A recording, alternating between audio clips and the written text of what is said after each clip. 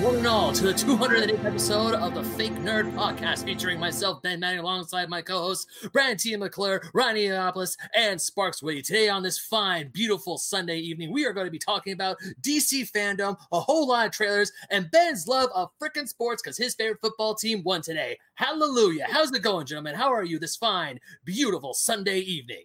I'm really good after your little whoop. I forgot that we had the I intro. also forgot. I cracked up so hard. I'm doing better than the Lions, Ben. I'll say that. How about that? That's the a Lions sports lost. I'm Real going to quickly. say the Lions lost today, right? Yeah, Real quickly, I just want to say, guys, this week we passed 100 subscribers on YouTube. and this video will be our 200th video. Wow. Wow, that's so much shit. Damn. Yeah, we have we were because of that, because you guys did it. We don't need any more subscribers. Thank you. Goodbye. No, because you guys did that. More subscribers. But we were able to change our YouTube channel's name to youtube.com/c/fake nerd podcast. Instead of 6549 HTMLG969, because I don't want to remember that. Right. That's not fun. Now just there you go. Type in Fake Nerd Podcast, you'll find our channel, which is awesome. Bing bong. I love it. We did it. We did. That is step one. That is step one. We made 100 subscribers. Step two. Well, actually, that would have been what? Step 5 In in the journey of the podcast.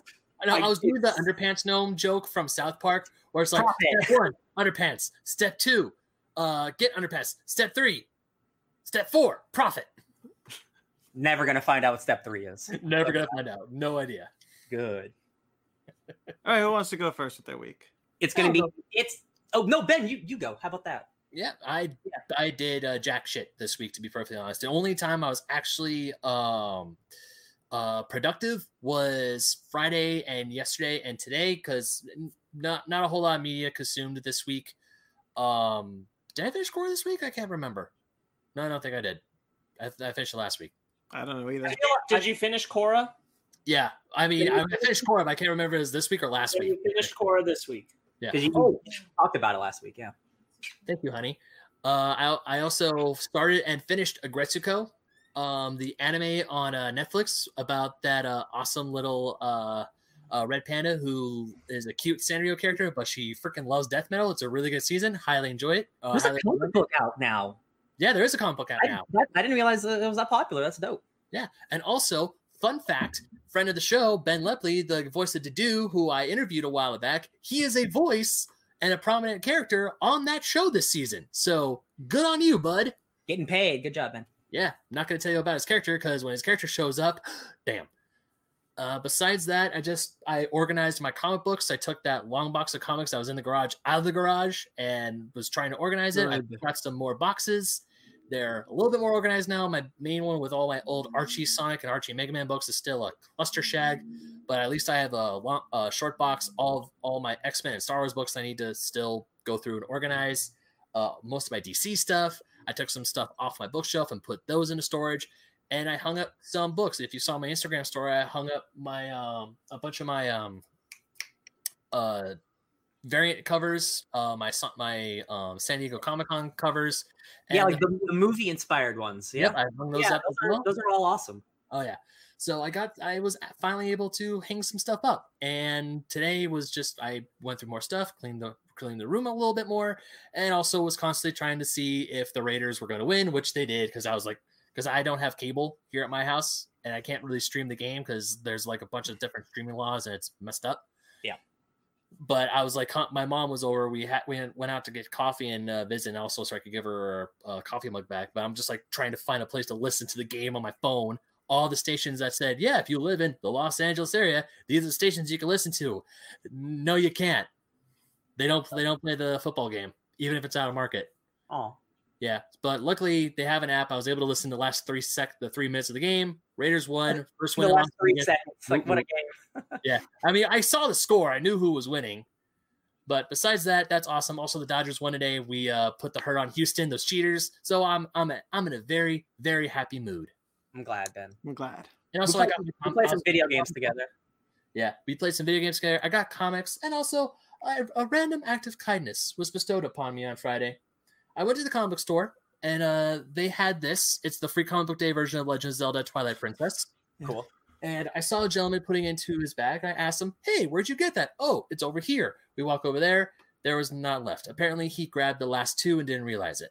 So I'm like, oh, that's a bummer. So I'm about to pay for my comics. And he's like, you know what? Nah, here you go. He gives me one of his copies. And of course, we talk about Zelda for a little bit before I leave the store. And it was very nice. It brightened my day up, which, to be perfectly honest, Friday wasn't much of a happy day for me. But that was a nice little glimmer of kindness. So that's amazing for that. That's cool. Yeah. Good people still exist. That's nice. Yeah. So that's pretty much my week. I watched Agretsuko. It's awesome. Watch season 3 and sports. I like the sports ball. Real quickly before Ryan starts, I always like that Ben gives us a little recap at the end. Like in summation, what I have spoken of now. The opposite of the trailer before the trailer. It's like, here's what you just watched. Do you guys want me to stop doing that? Because if it's a problem, I'll stop. No. It's a too long didn't read. It's a good. I like it. I like it. Ryan. So I did the exact same thing I did last week. I just read comics. I did a downright annoyed thing with movies, and I played Avengers, the video game Avengers. But let's talk about some of the comics I read. Boop, boop, boop. Wonder Woman 762. That's a big number. Wow. That book continues to be really, really good. Like it's not breaking any ground, but like I'm really intrigued with what Mariko Tamaki's doing with Maxwell Lord. I think she writes a really compelling villain who's not a villain at the moment. She has to team up with him. And again, you are right. There's a reason he's in the comic because I got a movie coming out. Of course, he's in that book. That book's fun. There's a new Bill and Ted comic out. We just talked about it. I'm like, wow, I'd read a new Bill and Ted comic. So I told him I wasn't a liar and I bought that comic book. Lucky. When I went to the store, they're all sold out. Yeah, I got the last copy actually. Lucky you. It's fine. Okay. It takes place after Bogus Journey. It takes place in the year 2000, and they still have the two daughters. They have daughters, but they're very young. So it's like 20 years before this movie or whatever. Speaking of Ted, when I was flipping through my books, I actually found Bill and Ted's Most Triumphant Return. I still have all 6 issues of that miniseries. I love it. But this one, it kind of just feels like a rehash. It doesn't feel like those other books did. I'll give it another issue, but like it kind of just feels like, oh, we have to stop the future from being bad. I'm just like, oh, it doesn't have that flair. I think the writing for Bill and Ted are good. I think the voices are there, but it didn't do anything to really go like, oh, why does this exist? You know what I mean? It feels like they kind of put it out. So it's written by Evan Dorkin, right? Yes, who did Beast of Burden, which is a book we did on the book club once. And the other one. Oh, the spin-off book. Kirkwood? Blackwood?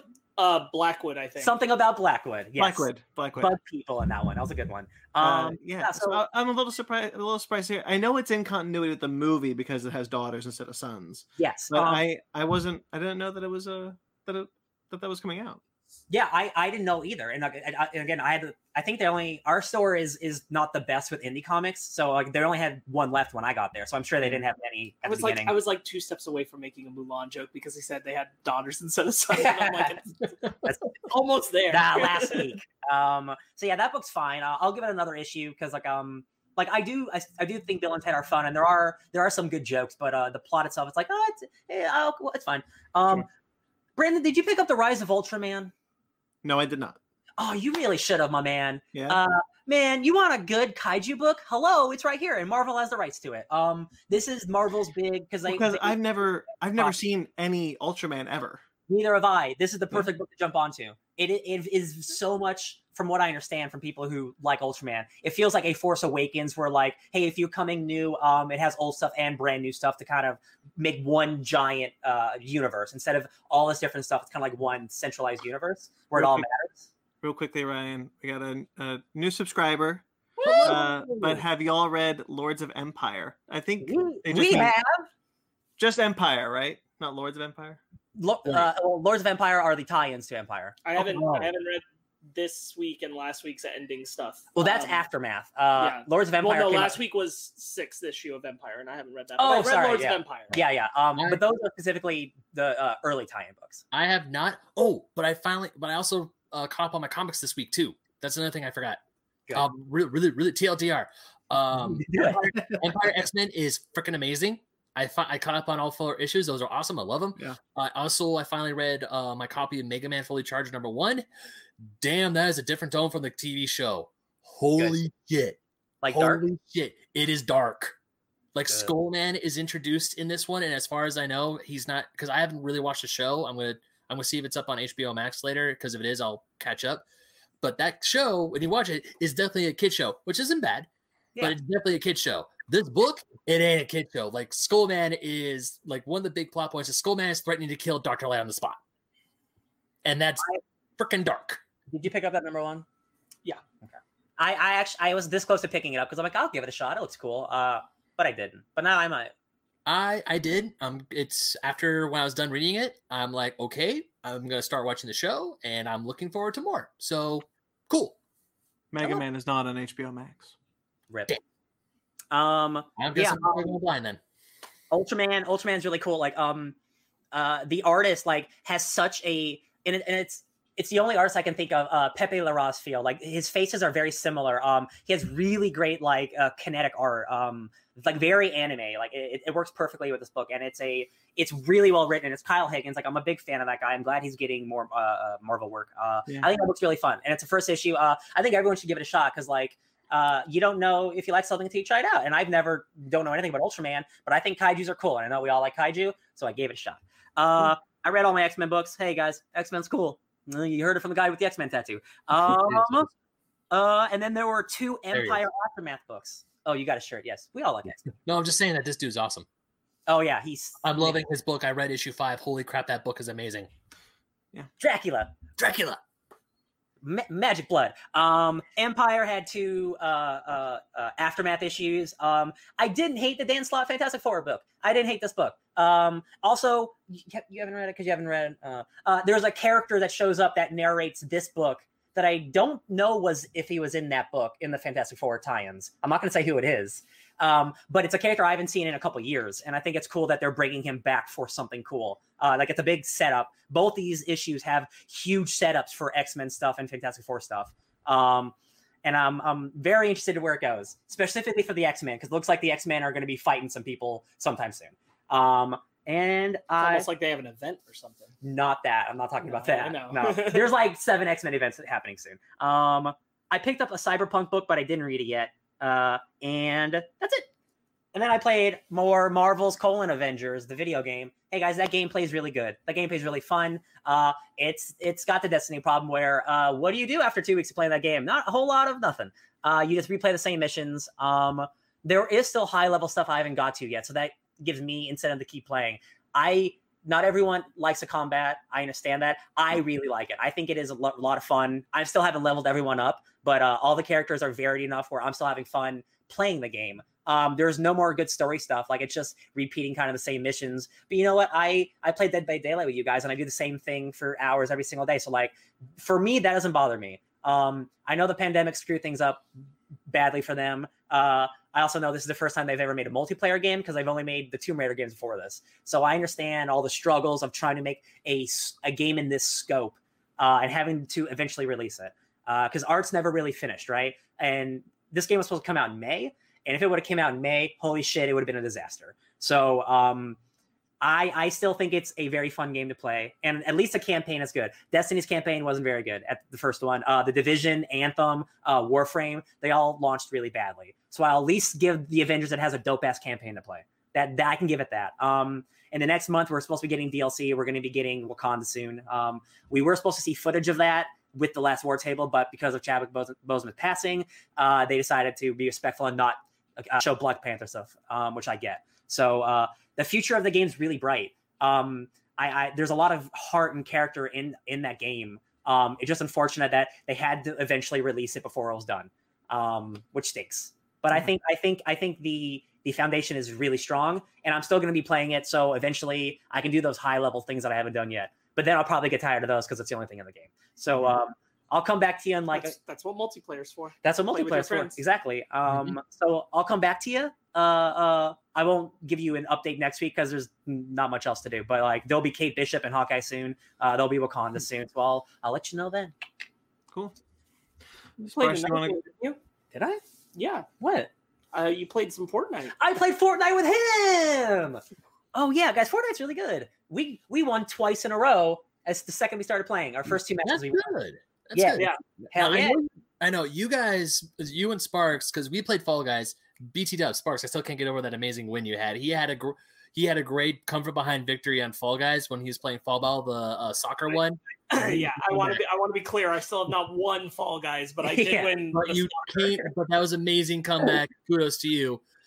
Yeah, you guys have been telling me that I should, because I did download Fortnite. I want to say when like the first few months when it was starting to get popular, my brother asked me to play it, and I did play it. I tried it. It wasn't my thing. Now you guys are saying it's really good, and I should give it a shot. So I will go back in with an open mind, because not gonna lie, as Fortnite gained more and more popularity, and and the people were doing the dances, and people were saying, "Oh my god, Fortnite's the greatest game ever," and I started becoming a quote unquote bitter old man.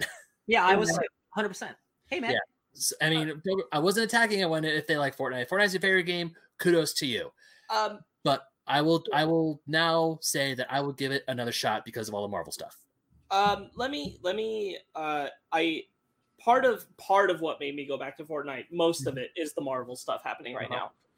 But the other part of it is I recently talked to a friend about video game stuff, and they referenced Fortnite, and they're like, the reason why Fortnite is so good is because the game learned that the game is made for the 99 people that lose a match, not for the one person that wins. And once they started catering to that audience rather than the one winner, that's when the game got good. And it's true, because what it is that when I log in, I don't really care about winning the match. I don't care about being the number one person. It's cool if it happens, but it's not my goal. When I go in, I'm like, your goal is to go kill Dr. Doom while you're in this match. Oh, great. Or your job is to go check out this Quinjet. Or your job is to go check out the Black Panther statue. Find Wolverine's trophy. Claw marks and do these challenges and get experience and just do stuff along the way. And the goal isn't to be the last person standing when I play.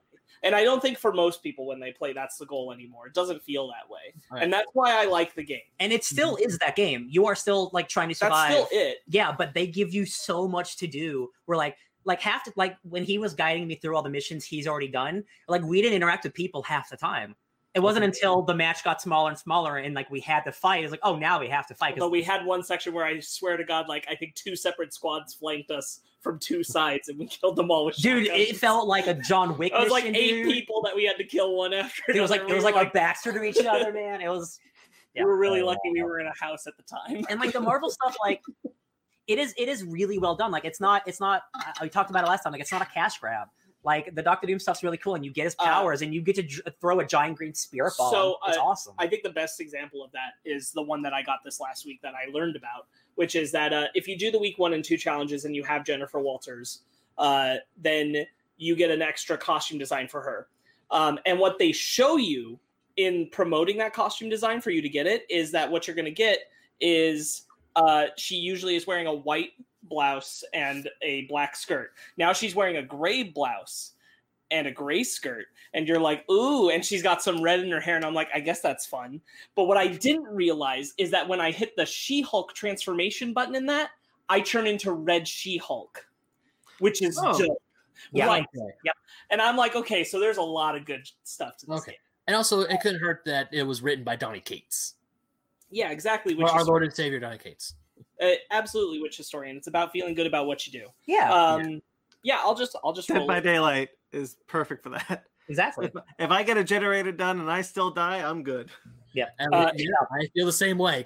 I will mention real quick, because I messaged Ben while we were doing this, because I just realized while he was talking about Sonic Comics that he has my thumb drive that I gave him with all the old Sonic comics on it. I've been looking for that thumb drive for like a month. And I'm like, I don't know what I did with it. And it's right here. It is right here. It's safe. I still need to put these on my. I'm going to talk to Fanny if it's cool to put on a laptop or my desktop. I don't need it. I just was concerned that I didn't know where it was. Still here. Make sure it's safe. So I'll just go. Fortnite. I played Avengers as well. My copy finally showed up. How much did you play? I played all the way up until the end of the Abomination stuff that was in the beta. Oh, so not much extra. It's like 2.5 hours. Yeah. But I got all that like build up of the Kamala stuff, which honestly I really loved. Like the whole section of her in the opening after Excellent. like the years later after A-Day. Yeah. And her going to the park for the heroes and stuff. I'm like, this is really great character game stuff. I just didn't expect them to take their time with. Yeah. Again, They didn't market any of that shit. I know. It's crazy. It really is Kamala's story, and it's it's really well done. There's really good emotional beats in there.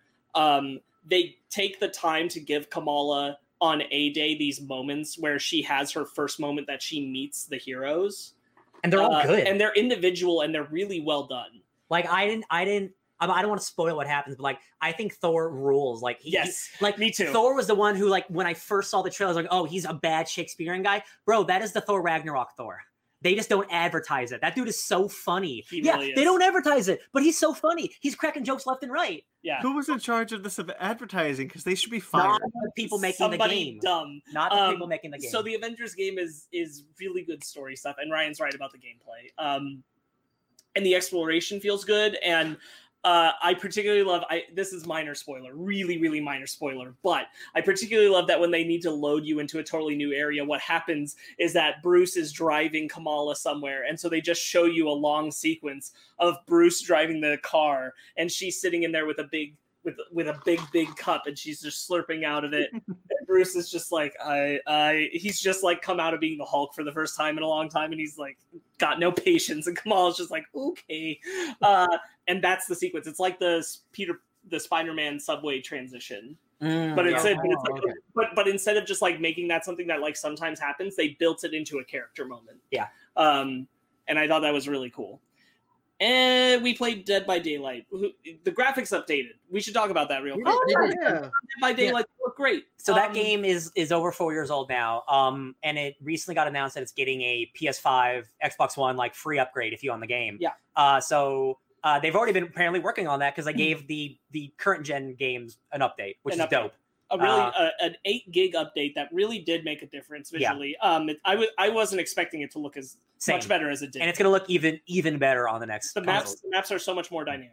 Yeah, a lot of the maps that we were playing this weekend were a lot. Either I don't know. I couldn't tell if they're the same maps that we've been in. Even the ones that we were in, like the cornfield one, it looks a lot better. They were, I think, all but one the same map that we've done over and over and over again. It's but they look different too. The lighting is super. Like lighting goes a long way in these types of really games. Does. Yeah. But yeah, all the textures are better. It's just like it's a complete almost overhaul. It's nice. Yeah, you're actually working on generators. One of the things I was going to mention is like the little things in like when they do big upgrades or patches like this, they add the little things. Like instead, because before when you worked on a generator, it's just your hands went inside and it was like random movement. Now there's like levers. You're trying to hot wire it. You're actually working on it, and it's like you're doing something. Yeah, it feels like you're actually doing something instead of just constantly staring at that timer and looking around for the killer and mentally yelling at that timer to hurry the F up. Yeah. And considering everything else they make you pay for that game, I'm really glad that the upgrades are all free, including up to the next console. I think that's awesome. So good on them for that. We watched Lovecraft Country. It took me a long time to get the video up. Part of that is because I had to focus on school stuff first. Another part of it is something weird was going on here as far as uploading to YouTube. I'm hoping it was just that one day. But for some reason, I had that video done in the morning, Brandon. That video went up at like 5 p.m. And that's never happened to me before. A YouTube thing. I had to assume so. I canceled it twice and tried to restart it, and it kept doing it. But anyway, our Fake Nerds Watch Lovecraft Country came out late, but it's up. Description. Yeah. I today watched Bad Times at the El Royale, which I hadn't seen yet. Yeah. I enjoyed that. That was pretty good. It made me really sad that I'm blanking on her name. I should have had it up. But the one who plays Darlene. Lovecraft Country is great. Lovecraft Country is amazing. Darlene in the film, she was just in that Harriet film, and she's so good. And I wish that Harriet movie, I'd heard better things. Yeah. but I liked Bad Times at the El Royale. I think that there's kind of a swing and a miss on not on Chris Hemsworth's performance, but on the writing of his character. And I think that's kind of the only thing I don't like about that film is that I'm either not given enough time or the time that they use isn't utilized well to convince me that he's kind of the Charles Manson stand-in he is. So I remember really liking that movie. I haven't seen it since it was theaters, but I really enjoy it too. There's just like I can buy him when it gets to the third act of the movie when Chris Hemsworth is there. I can buy him as the guy who's like using his words the way he is to hold it over the like victims at the hotel. But what I don't buy about his personality is that he's the kind of personality that all these people form a cult around. They don't sell me on that idea. And that's the hard part of it. Yeah. Otherwise, I liked it. We watched one more episode of The Boys. Yeah. So we're catching up. That was great. That show still. We'll talk about that soon, so I'm not going to go into it here. I watched Citizen Kane for school. That's a movie. I don't dislike that movie. I just think that movie gets more praise than it deserves. But I don't dislike it. Brandon and I played a game called Among Us. we did. We did. That's it's very popular. It's a lot of fun. I think especially if you're playing with your friends.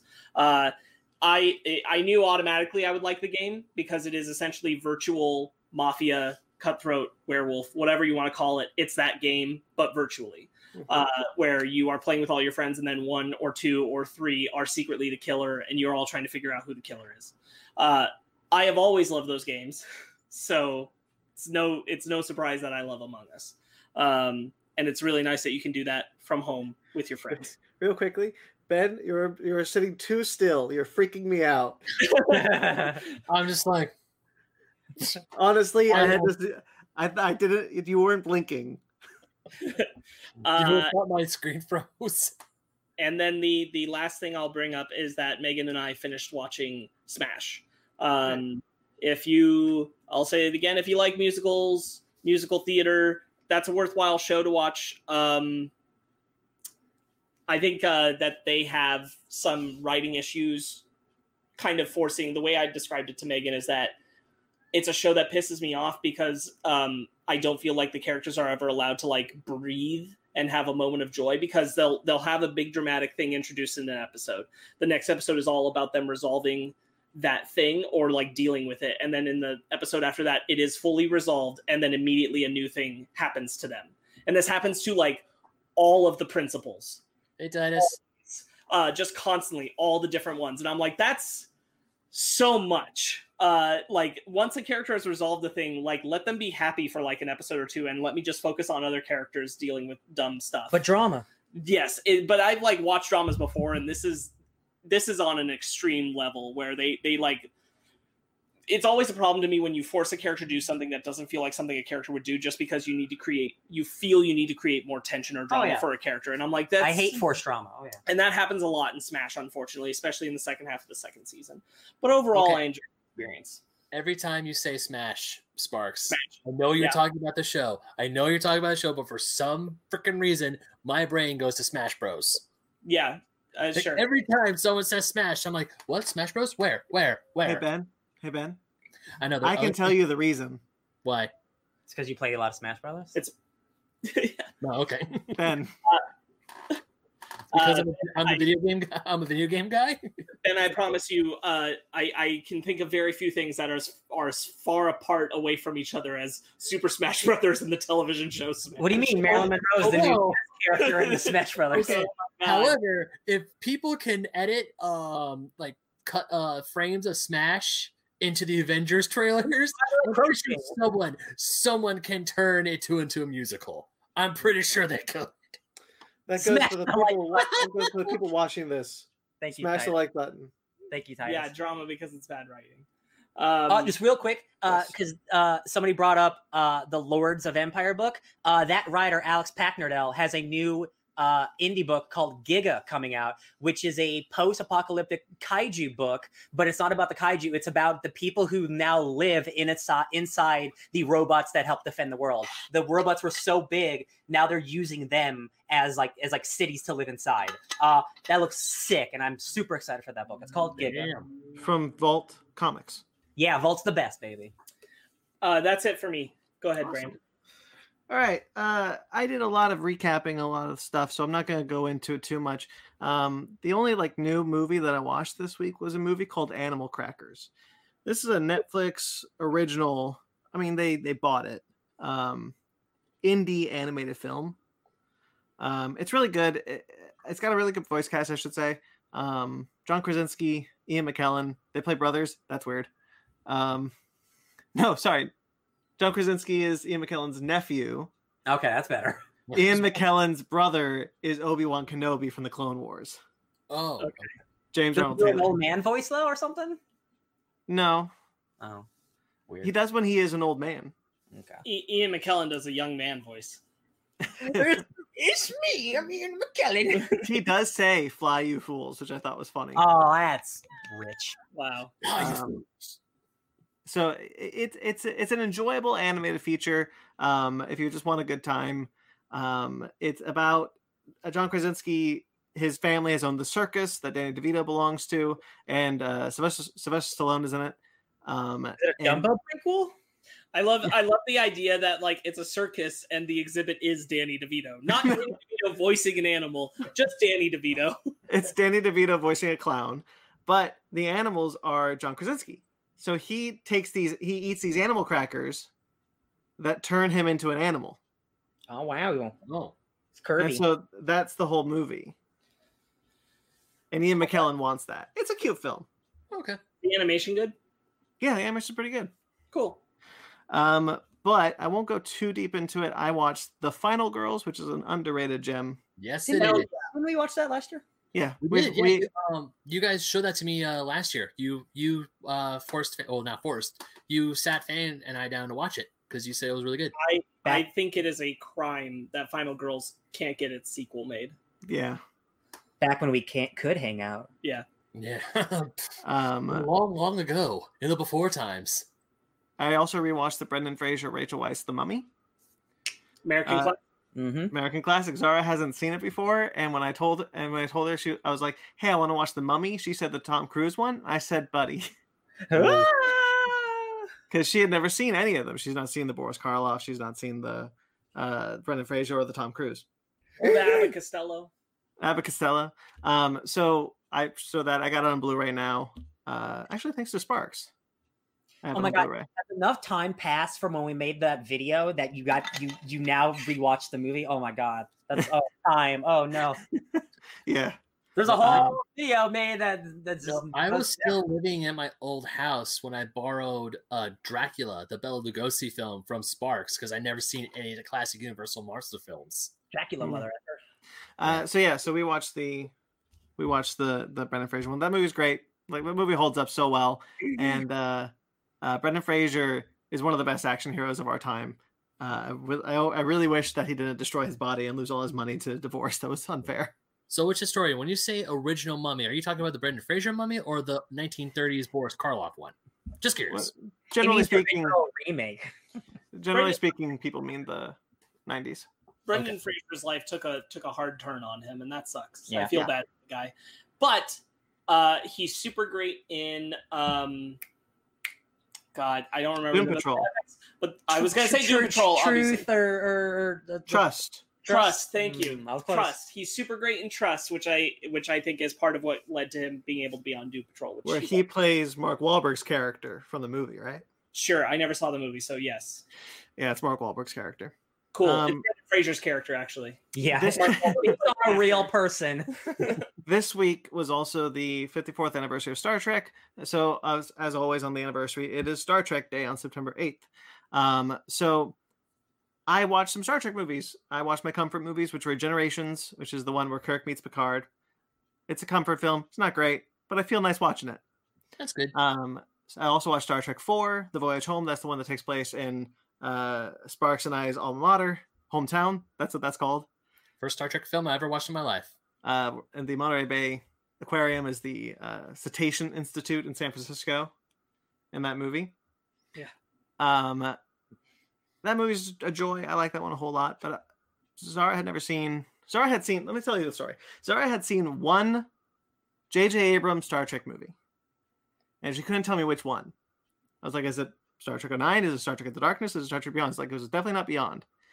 But I don't know. So I was like, okay, we're just going to have to watch them all. As you do. You just watch 3 movies. So we watched the trilogy, the J.J. Abrams trilogy, or the Kelvin trilogy, as it's officially dubbed. It shouldn't be called the Abrams trilogy because he's not involved in the third one. I mean, he's the executive producer, so that's how they get around it. But officially, we all know that just means that your name's on it so you can get paid. It's like really? hey, on it. It is called the Kelvin timeline films, the Kelvin trilogy. Sure. Star Trek 09 is a really solid film. It's not a great Star Trek film, but it's solid. It's got a great cast. Leonard Nimoy's amazing in it. Star Trek Into Darkness is one of the worst pieces of garbage I've ever seen in my life. And every time I've only watched it 3 times, and each time it gets significantly worse. Because this time I realized that Benedict Cumberbatch is actually not good in the movie. What a twist. Which I used to think for a long time. I was like, Benedict Cumberbatch is good in it. He's awful. He's given nothing. Yeah. It's an awful, awful movie. I haven't seen that movie since theaters, and I Same. really don't know if I ever will. I don't need to. There's no reason to. I was going to get rid of it. Because, I'm getting a little bit more harsh on my DVDs. If I don't like the movie, you're out. So I don't like Star Trek Into Darkness, but I was watching and I was like, shit. This is the last time Leonard Nimoy was Spock. Yeah. I can't get rid of it. Nope. Whatever you need to justify having it on your shelf. I understand. Leonard Nimoy died significantly after that, actually, during Star Trek Beyond. But Star Trek Darkness is garbage. Star Trek Beyond is awesome. That movie rules. James Wan? Justin Lin. Justin Lin. And Simon Pegg and his writing partner, I forget his name, on script. That movie rules. That is an excellent Star Trek film. That is an excellent blockbuster. Somehow they pulled it off really well. It's made even better if Star Trek Into Darkness doesn't exist, which is great. Because it's not the exact same plot. But that film looks awesome. That movie moves. It's got honestly a great callback to Star Trek 09 with the music scene towards the end. Mm-hmm. If you're a Star Trek fan, you pick out all these little nuggets. I love that movie. That movie's a blast. I love Beyond. I think if Beyond had come right after Star Trek 09, we'd have so many more Star Trek movies already. 100%.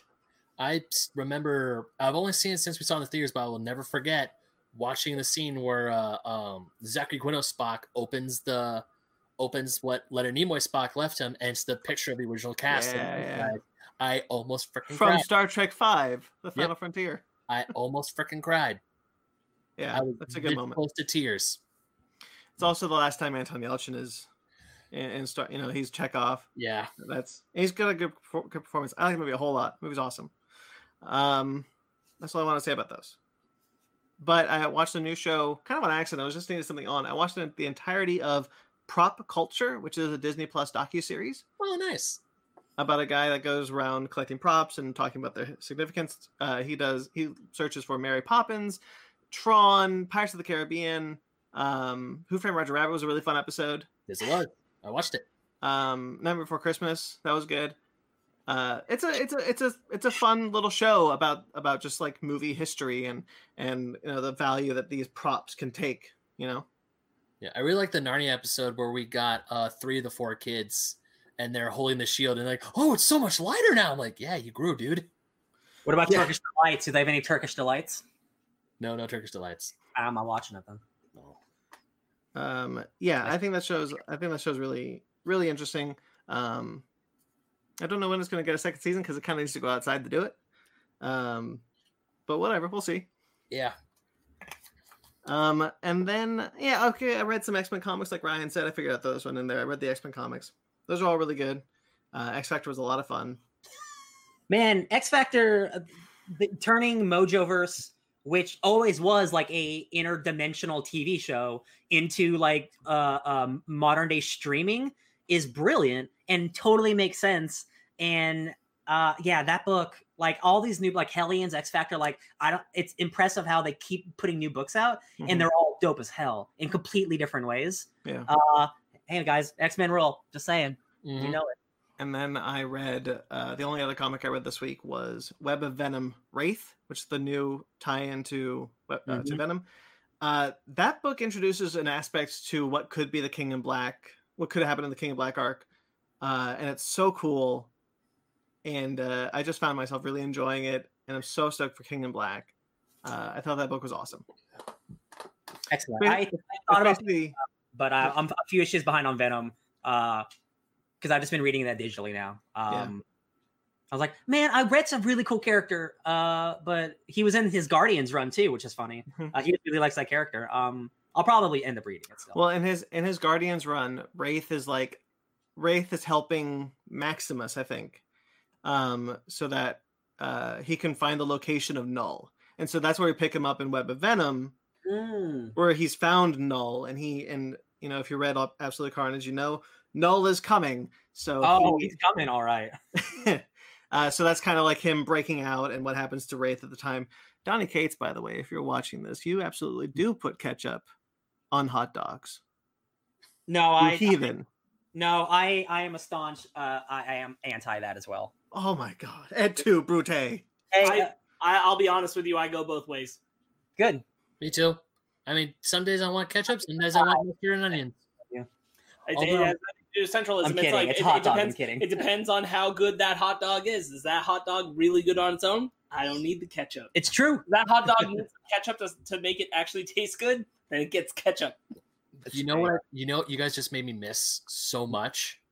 Dodger dogs. Yes, because my perfect Dodger dog is a Dodger dog with mustard and onions, and it's just an ice cold Coke, and I am a happy man for the whole game.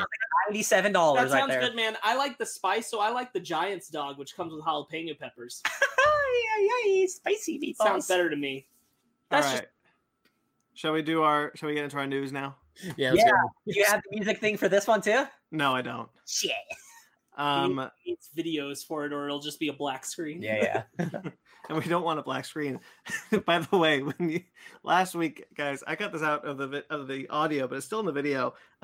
In the middle of the outro music, Ryan just unmutes his microphone, and you absolutely do hear it. Yes. Before we go 100% into the news, I want to make a quick addendum. There's no other really good place to do it about our Mulan review last week. Okay. Before we started, I did a thing where I talked about the controversies behind it. I apologize. I didn't look at everything that was part of that controversy behind it, because it has a lot more to do with a lot of people being really upset about filming where there's the highest amount of concentration camps since the Holocaust, and Disney filmed there, and then explicitly thanked them for letting them film on this really unfortunate hate crime that's gross. in the film's credits. And I'm like, you know what? I get it more now. I totally understand why people want to boycott that movie. I also understand the arguments. I understand the arguments against it. We watched it. We reviewed it. It's there. I'm sorry. Hey, good news. It's not great though. So good legacy, Disney. Yeah. It was after we did the review. Then I think the next day I was scrolling Twitter and so much of that I'm like, shit. That was already out there. I just hadn't seen it. Yeah, I didn't see it either. But it already existed, and that was part of a lot of it. So I just wanted to be clear, like, we're aware there's a lot of shitty things that went on with that production, regardless of like the positives, which a lot of people have talked about, like the Asian American representation as far as like film actors going and things like that. However, I do want to point out one thing that I think is absolutely insane. Disney Plus has that movie available in a ton of languages, but do you want to guess which one it isn't available in for subtitles? Chinese. Subtitles? Mandarin. Are you kidding me? There's no Mandarin Chinese? There's no Mandarin subtitles for that film. For their Disney Plus in their release. Chinese movie? Right, so a whole bunch of people whose grandparents and parents only speak Chinese have talked about how their family members really wanted to watch this movie and they can't. How is that even What? That one's hilarious. Yeah. Wow. I'm that sorry. one. To the news. So All right. here's the ball. Dun. Man. Disney sucks a little bit sometimes, all the time. When you're that big of a company, you're always gonna suck somewhere. It's true. Like a vacuum. And here's your bread. And your butter. Here's your bread and butter. Hey, okay, not in my ear, thank you. All right. Butter. Moving on. This week saw the passing of famed actress Diana Rigg. She's mostly known probably to our audience as from Game of Thrones. Yes. Oh yeah. Like, she had a Olenna Tyrell. long history in Hollywood, very long history in Hollywood. For instance, she's the only person to ever marry James Bond. Yeah, I was gonna say she's a Bond woman. Yep. She is. She was the Bond girl in On Her Majesty's Secret Service, the only film with George Lazenby. Nice. I know her. I watched it when I was young, like the old school Avengers, where she played Miss Peel. I think her name was Miss Peel. But this was like 60 years ago at this point. But yeah, man, she's a legacy person. She passed away this week at the age of 82. Game of Thrones. She was a badass lady. Olenna Tyrell killed it literally, and She did. literally. She was so cool. I only knew her because of Olenna Tyrell, and then back when I want to say it was like when season 6 was rolling around, people were showing memes or screenshots of like when Olenna was telling Marjorie like I was good, I was really good, and then it was a picture of her back in the day. It's like, yeah, she's not joking. Yeah, and she the fact was the first Avenger technically. yeah. Mm-hmm. I saw that. I saw the '90s remake with Sean Connery. Ray Fiennes? Yes. Yes. Yeah. Yes. All right. Moving on. Are you talking about that old 60s Yeah. TV show, The Avengers with the spies? Yes. Yeah. Yes. Which I did a report on that right now. Right now, I made a reference to the remake movie. Yeah, I studied that. I had to do a report on the Avengers when I was. Oh, it wasn't the Avengers of the Mod Squad. Never mind. I'm thinking of the wrong TV show. Shit. All right. Shows in the world. Lots of comments here. Okay. Okay. Some video game news happened this week. Xbox, for instance, had this leaked and then confirmed that that their new console, next gen console, will be available November 10th.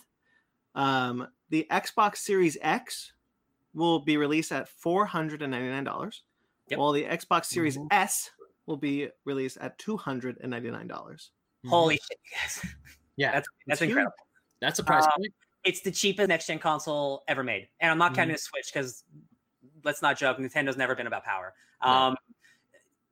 With Game Pass being $15, this is the best thing. This is the best deal you can. This is not a true next gen system, but it is more powerful than your current Xbox. And you're getting it for $300. I know it being discless is a problem for physical media people. I understand that, but if you have Game Pass, every single first first party game like Halo and Gears, it's on Game Pass for free. So you don't need discs. The only problem is the memory. You're going to run out of memory pretty fast. That's the only problem. But we live in the 21st century. We all have external hard drives. Get an external hard drive. I think the only the challenge that like I would face personally is like if I even decided, I'll go discless for the next gen console. All my Xbox One games I have, I can't put the discs in. No, that's true. That's why we would get the more expensive one anyway, probably. Because I don't want a half step measure. That's why I never bought an Xbox One S. Because its resolution capabilities are lower. Yeah, they're still good. They're not. Yes. So games are not in 4K, but you can upscale movies and TV shows to 4K. So you still have a next gen like movie system. Just the games are still going to look better than they do now, but not true next gen. Which again, for $300, you guys. They also have a payment plan. I don't know if you guys know this. So you can spend $25 a month, and you get an Xbox and you get Game Pass, and you pay it off in 24 months, no interest. And you just get the Xbox. Like that is so it's crazy because if Halo were coming out, you can get a new Xbox and Halo for $25.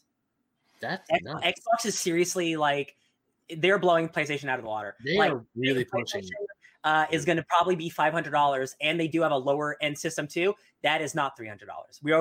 That's already pretty much confirmed. That is had disk drive in it, and it's just a cheaper version, probably $400. But Xbox is seriously like doing like money making moves, you guys, like for real. It's insane. I think especially like, you know, what PlayStation 5 right now has against it is like there's a whole lot of like launch party titles and things that have already come out where you're like you can see the next gen in the PlayStation 5, and we haven't seen that yet in Xbox, but we will. Yeah. And Xbox long term has the plan to beat. Yeah. So PlayStation does have more exclusives coming out. Like it has Miles Morales coming out at launch. Ratchet and Clank is a couple months after that.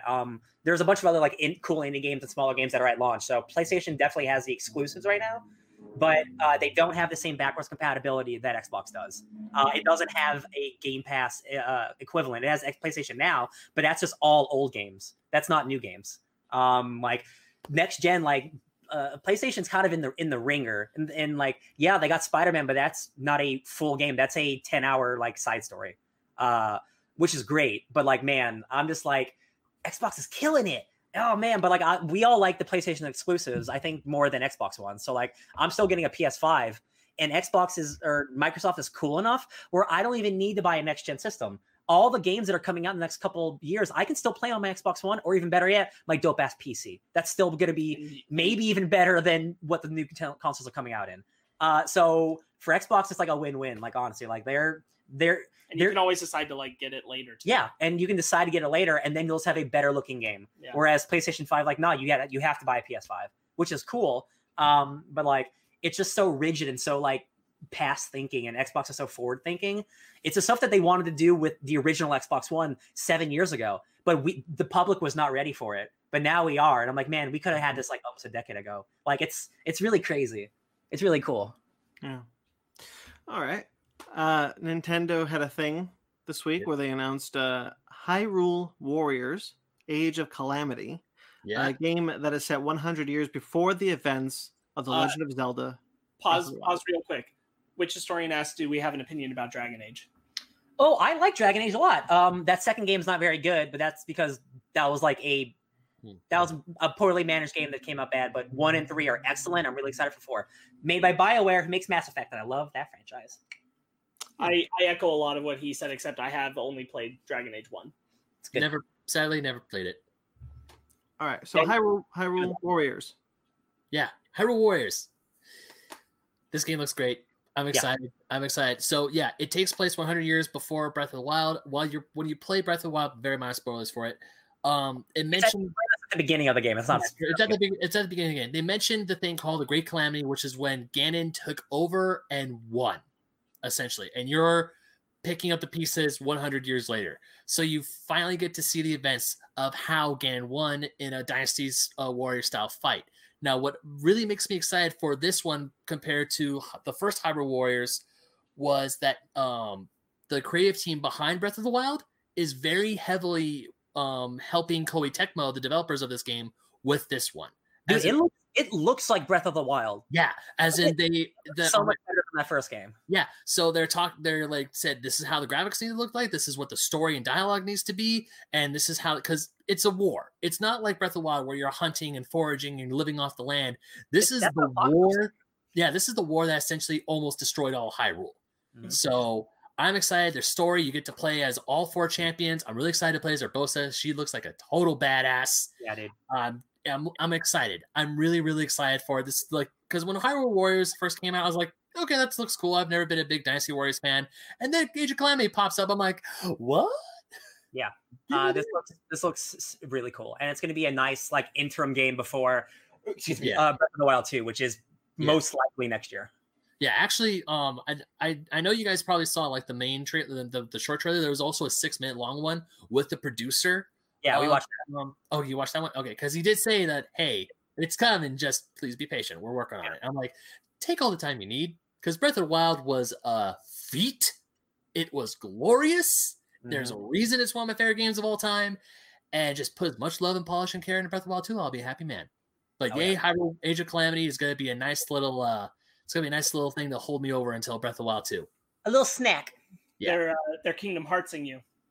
Yeah, well, funny enough, because Kingdom Hearts is coming out in a few months. Melody of Memories, or Is that what's called? I can't remember. Melody of Memories. Mom. Now's a good time to bring up that Kingdom Hearts news. You saw what Nomura said, yeah? No, I didn't actually.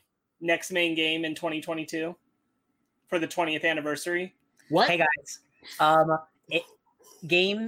big budget games take longer than 2 years to make, so don't expect anything big. I know. Much like Spider-Man, like everyone's like, yeah, okay, Nomura, and he's like, well, it's the 20th anniversary. We want it's gonna be like a mobile game or like, something. no, he said he wants to be the main thing. He Like, wants to put Kingdom Hearts 4 in 2022.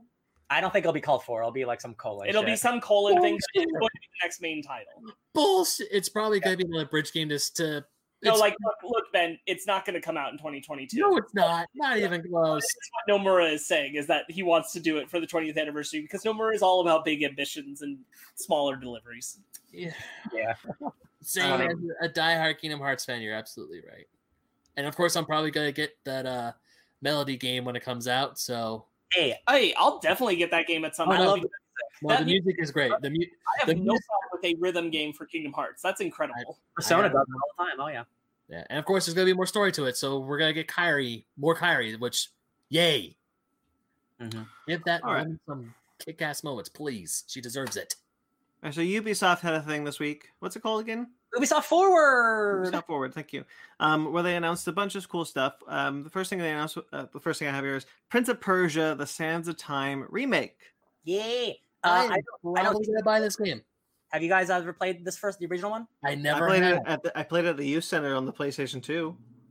At the what center? The The Youth Center. Oh, the youth center. Oh, cool. Okay, so you experienced it. It's a Yeah. platformer with the time mechanics. No, I knew of it, and I knew of Sands of Time and a whole bunch of other Prince of Persia games that came out on the PS2 back in the day, and also the old arcade ones which were really hard, or not the arcade ones, the 16-bit ones that are really hard. OG one. I wanted to get into it, but I just never got a copy of it. Now we're getting a remake, and I'm like, I got no excuse now. I will say, considering all of the remakes we've gotten, like Shadow of the Colossus and Crash and all these games, this looks like a PS3 game. And like the gameplay looks like that old gameplay. It still looks like it's going to be a fun time, but like what I come to expect from modern remakes is like make it look modern and like just a really small studio. It looks more like what would appropriately be called a remaster, but it isn't. Yeah. They made a lot of the game. It definitely looks. So it is a remake, and I'm like, but it should look better. It looks better than the PS2 version, but it definitely doesn't look like a PS4 version. Because like if you're only trying to appeal to the crowds that like that original game, just do a remaster. Exactly. But if you're trying to draw in a new audience, you got to make it look better than that. They do have a lot of the original voice cast coming back. They did recast the princess. I don't remember that game very much. So like a new cast or the same cast is cool, whatever. If it's as long as it's not $60, that's cool. I hope it's not $60 because it doesn't look like a $60 game. Do we know how much Tony Hawk 1 and 2 is? Because I haven't gotten that game yet. I've been really wanting to get it. Yo, dude, that game is probably $60, but that game apparently is like the greatest thing ever made. I've heard nothing but like insanely good things about that game. Okay, I can live with that. Like it not only does stuff from 1 and 2, but incorporates gameplay mechanics from all of the other games to make it like the most real ass best Tony Hawk experience ever made. Like I'm thinking about picking it Next up. said $40. Yeah, baby, get that game. And which historian? I do see you, chat. She said, "Looking better is such a big seller for me." I also agree. Even though I'm a total shill, I got Super Mario 3D All Stars pre-ordered. Hey man, those games are so fun. I just don't want to spend. They are. Oh, really quick anecdote. I saw a headline from Eurogamer. Apparently, stores across the nation are stopping pre-orders of 3D All Stars due to a shortage from Nintendo. Yeah. So Nintendo might be up to their old tricks again, but we don't know. I mean, I got my pre-order set and done, so hopefully I'm safe, but we don't know. I know. So probably the biggest. Ben, which historian, if you didn't notice, corrected you and that called him he. Wait, what did I say? You said she. Oh, shoot. Sorry, my bad. All right, Scott Pilgrim versus the World. Scott Pilgrim versus the World. Scott Pilgrim versus the World. The game is coming back to your consoles. Oh, you mean one of the greatest games ever made? Yeah. You mean probably the best video game adaptation of any literary work ever? Challenge me. A Tale of Harry Potter and the Sorcerer's Stone for PlayStation 1. Challenge me. No. Harry Potter and the Sorcerer's Stone for PlayStation 1. No. Bullshit, that game is great. Did you guys ever play the Like Ben, this is made with so much love and care. Oh, yeah. From the book to Yeah. the look. Harry Potter's a good game adaptation. Did I say it was a good game adaptation of the book? No, it's a good game adaptation of the movie. Although I will grant you that the game includes Peeves the Poltergeist, which the film never did. Yeah, exactly. Yeah, but I'm excited to play Scott Pilgrim versus the World so freaking bad. Have you ever played it before? Never. I never had a chance to. Ben, like so it's good. like I played it with Sparks way back in the day. I love it. It's perfectly like your game. Like it's an old school like side-scrolling brawler. Like it's so fun. It's hard as shit, dude. Like I played that by myself, and I was like, I don't know if I'm ever gonna beat this game. Oh man, I worked so hard to buy the thing in the store that makes you immortal. Aladdin? Oh, And I'm like, Mag asks you about Aladdin. Wait, are you talking about the? Yeah, because are you talking about the Genesis and the The SNES? video game adaptation is in fact of the movie, not the book. Mm. at least the only ones I'm aware of. Those are still actually good games, and they actually did re-release that. Yeah, in a lot of- adaptation of a book to a game. Yeah. Which is rare. It is but rare. Scott Pilgrim is 100% the best. And that art style, just the art style that's straight from the book too. It looks so gorgeous. Heck yeah. it So does. beautiful. I'm so glad they're doing this. There were a And- lot of Me rumors too. and hopes. It's 4-player, and it comes with all the DLC, so we can all beat up X's together. Yes. It's always been 4-player, but I'm glad that they are keeping it that Mhm. way. Yeah. And I'm very pleased that this is coming to the newer consoles because good golly, Miss Molly, Scott Pilgrim versus the World, the game needed to keep existing. Yeah. My bad, Witch Historian. I actually really do feel bad about that. I'm sorry. Don't worry about it. That's what we got. So we got a new title for a game that was once called Gods and Monsters, in the form of Immortals: Phoenix Rising. That's a bad name. That's a terrible name. It's a great looking game. Yeah. It looks really good. I've been excited about this since they originally announced it as Gods and Monsters. Yeah. Visually, this looks awesome. Ben. I'm all about this visual Yeah. style of Greek mythology. Did you watch the gameplay trailers for this at all? I watched the main trailer for this one. So just a CG trailer? Yeah, just see Joe. How's the gameplay look for it? It is, and not a bad thing, the most clone of Breath of the Wild I've ever seen in my entire life. There's a stamina meter. You can climb everything. There's durable weapons. You go to high places to fall where you need to go. It's open world. You get your powers from the gods, which are bosses, and there's multiples of them. That's not a bad thing, though. The game looks dope as hell. If you're going to take inspirations, you take it from one of the greatest games ever made, which Breath of the Wild absolutely is. More games need to take inspirations from Breath of the Wild, and it's sad that they haven't. This game looks sick. It's perfect parts Zelda with all the Ubisoft. All the games are the same. It has the HUD of Assassin's Creed with like the two things on the side. It looks super fun. Greek mythology is It's very great. colorful, very vibrant. Yes, I got my Assassin's Creed Odyssey, and that's fantasy, but much more of like a realistic thing. And this is just straight fun, like just straight fun. It looks awesome. Yeah, I really agree. Brandon, the Titan Typhon is in it, and I just think it's really great that the design of Destroya from Godzilla is still getting work. Hell yeah! You know me so well. It's got the darkness tentacles out. Jesus. No, because the trailer for Immortals: Phoenix Rising, it looked like the main character was like switching weapons. Like, Now I want to know. Now, real quickly, I want to know: is this in fact going to be a sequel to The Immortals with Henry Cavill? No, it's a sequel to the 1998 drama called Gods and Monsters. Ooh. I think that's why they changed the name because With that's Ian McKellen and yeah. exactly I don't know why those. So- I don't know why you need to change the name, but I think this name's really this game, yeah, I hate the name. The game looks great though, because when I was watching the trailer, I was like, oh, so you get to like you will go from an axe to a sword. You have wings. It's like, wow, that actually looks pretty neat. I like the idea. I really like the idea that the narration is coming from Zeus and Prometheus chatting. Also, it's a create a character, so that redheaded character is not what the character looks like. You create. Oh, cool. It's like it's actually really robust. You can be like green You and can like be purple whatever and gender design you want. Yeah. you can be whatever you want. Yeah. Hell yeah, character creation. Right. You do you. Or Greek mythology. Vibrant skin colors. Yeah. All right, Riders Republic. Hey guys, how do you feel about extreme sports? So Eh. there is How a do you guys feel about Fall Guys? Hey, hey. Together. Because that's what it feels like this is. So fun fact, I used to be a huge fan of extreme sport video games back in the day. I used to be a fan of all extreme sports. Nice. High five. This virtual high five. Power. Woogity, woogity, woogity, woogity, woogity. Wiggity, wiggity, wiggity, wiggity. Yeah, this game actually looks pretty fun. I mean, I saw the gameplay trailer, I saw the cinematic trailer for it, and it looks rad. I love how you go to different national parks and you ride all throughout. Like Bryce Canyon looks gorgeous, Mammoth Mountain looks beautiful, Yosemite looks beautiful. It all looks gorgeous, and it looks really fun. It's like, just go and do you. Have fun. As long as you ride, you're awesome.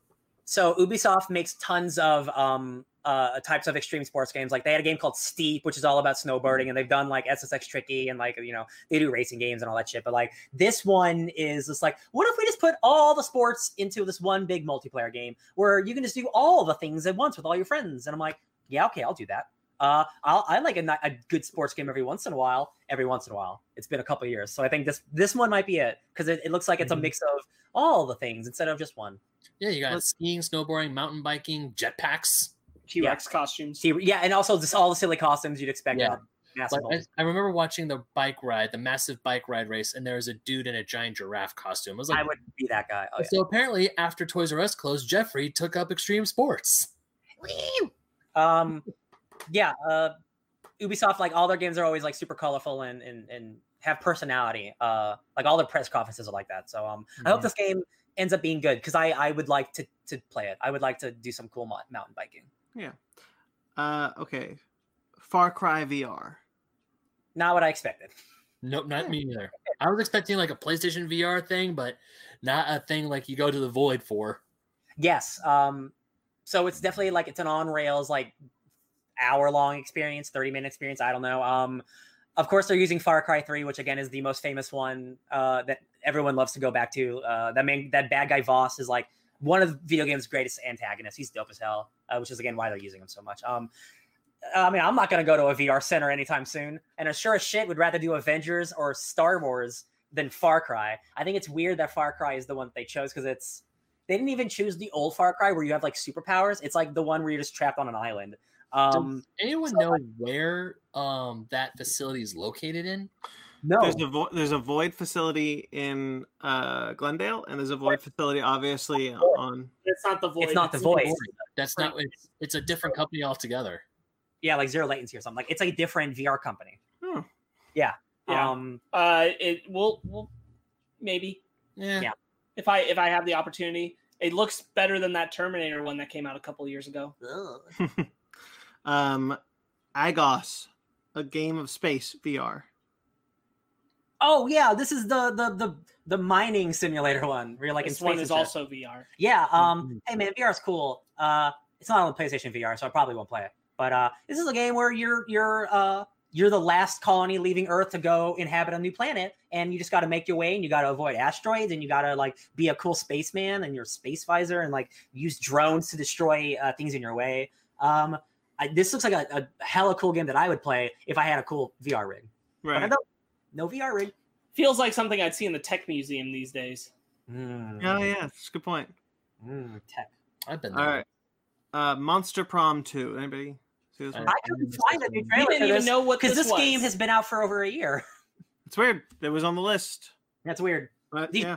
Did you get it from like a website that had all the games listed, or? Yeah.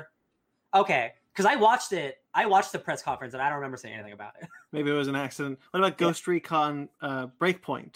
That's one we don't need to talk about. That is a DLC to a 3-year-old game. The Crew 2. That's another one we don't need to talk about. Then we're done. Yep.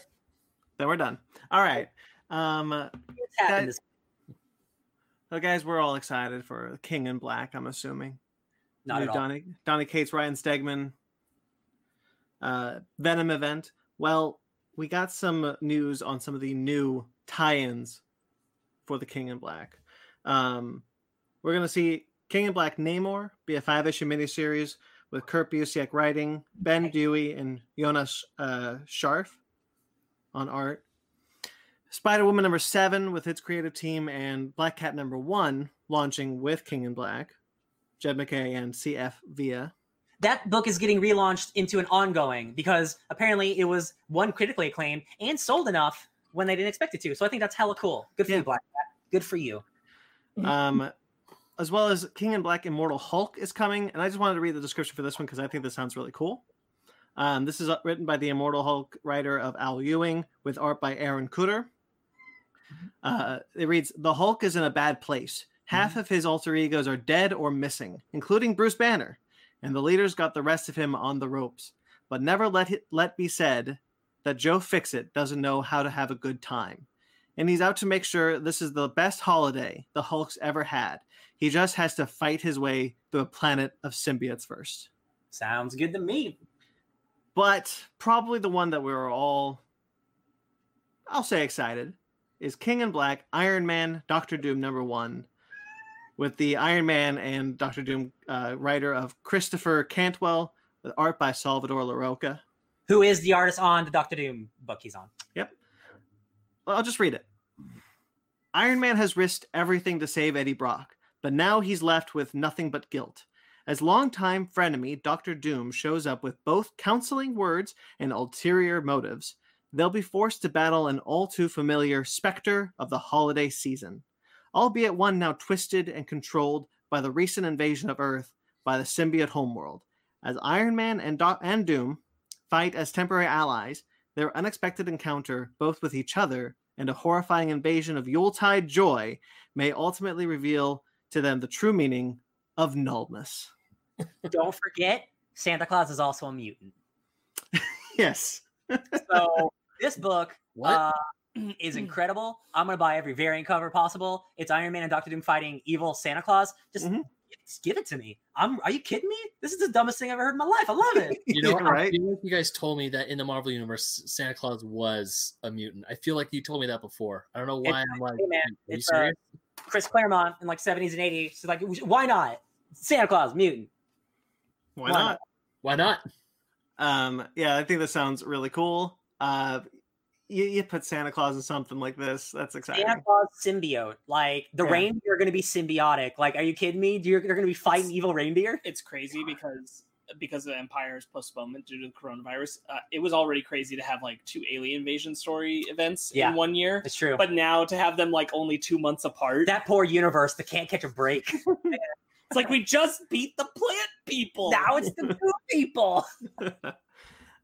Speaking of mutants, we've heard about Children of Adam, Vita Ayala, and Bernard Chang's new X-Men book. We finally have a new release date of January. It's a red issue, guys. That means you got to pick it up. Yep, it's important. It's a red issue. Thank goodness.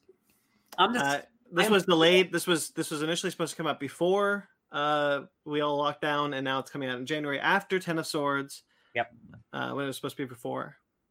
I'm just so glad that they decided not to cancel the book, because like January is like almost a year after that book was supposed to be coming out. Mhm. So the fact that they believe in it and they still want to put it out, and they're still calling it a red issue, like they want you to pick it up. And for those not reading, red issues in the X-Men checklist mean they're super important to the story. So whatever this new team of X-Men, the new mutants, we'll find out what they're about. Hella excited. Yeah. Another X-Men book to read. Yeah. All right. Guys, do you like RoboCop? I love RoboCop. Yeah, RoboCop's hate pretty it. cool. That's What would why you say? I'll be honest with you, I haven't revisited that movie in a long time, so I can't say love. I But promise you- I enjoyed it. RoboCop is just as good as Starship Troopers, and I hope you've watched that recently. They're both satirical masterpieces. Yeah, the one with Michael Keaton and Samuel L. Jackson was pretty good. Yeah, Sorry. Yeah, I know what you're doing. Right. Anyway, so a prequel series based in the universe of the original RoboCop is coming, being centered around Dick Jones, the corrupt OCP executive in the movie. Yeah, I'm very familiar with Dick Jones. He's great. What's his name? The detective from Twin Peaks who passed away, Manuel Ferreira. He's in that movie. He could have been in this or something. Is there more to that, or is that the synopsis? So it goes. We don't really know what that's about. It is being developed by Edward Numier, who he is the co-writer of the original movie, and he is the co-writer of RoboCop Returns, coming someday. So he's helping develop this show. But he had a quote that I only quoted this one thing because I liked it a lot. It has all the cool stuff about RoboCop, except no RoboCop. Now, normally you'd read a quote like that and like, wow, that sounds stupid. But the world of RoboCop is so interesting and so fun because it is this futuristic, like police authoritarian satire. So of all the types of shows that like it's a prequel without the main character, this is one I would be interested in because it'd be like a satirical futuristic Mad Men. And that is really interesting. And like and Dick Jones, like all these corporate assholes who do everything they can to keep in power and like get involved with the police. And like I see the story there, especially if they have the original guy who wrote the movie. That makes me kind of excited. Mm-hmm. If he's the one behind this, then he believes in his own world enough. But also, who knows? Anything can be good. Yeah, I hope that they bring a whole lot of really good forethought to how they handle this, because this has never been a more important issue to have in a show. It's for real. Like, oh my god, police authority. Oh god, authority. Guys, RoboCop is like the most important movie maybe right now in America. Like, no joke. That movie's all about. It's all about the shit we're going through right now. It's horrible. Yeah, so I hope that they just really think carefully about how they execute this. And again, with the original guy being involved, like he was thinking this back in the 80s already. So like now with 30 years of or 40 years of old life experience, I can imagine this being super dark and satirical. Let's just hope a studio will allow it to happen, because like, hey, let's make RoboCop without RoboCop sounds really weird. Yeah. All right. I think it would be good. Yeah. So this happened a couple months ago, apparently, but we're just finding out about it now. Venture Brothers has been canceled. Yeah. Yeah. While in production of its 8th season, I understand. Right. Wow. Didn't it? It wasn't. It didn't get canceled before, did it? It just because like didn't it have like has the show ever been canceled before? I think it was on a cancel block, but because I remember it having like a long break before it came back, right? It has long breaks all the time. Yeah. The last like 4 seasons have had 2 years between. Okay, yeah, it's not consistent like most shows are. No. Okay, yeah. It's interesting because I kind of it's taken 17 years to put out 7 seasons. Yes, that's what I mean, because I remember watching that show when I was very young. It's just crazy to think like I didn't know that show kind of wasn't already canceled because I don't keep up with it. Yeah. Mm-hmm. No, the last season was really solid. Someone put out a piece where they were talking about canceling Venture Brothers right now is like stopping the MCU before Endgame, and I'd agree with that. I think there's a lot of things that they've put in the character development of the main cast and the B cast throughout the seasons of the show, and to end it here, so many unanswered stories. To end it here is rough.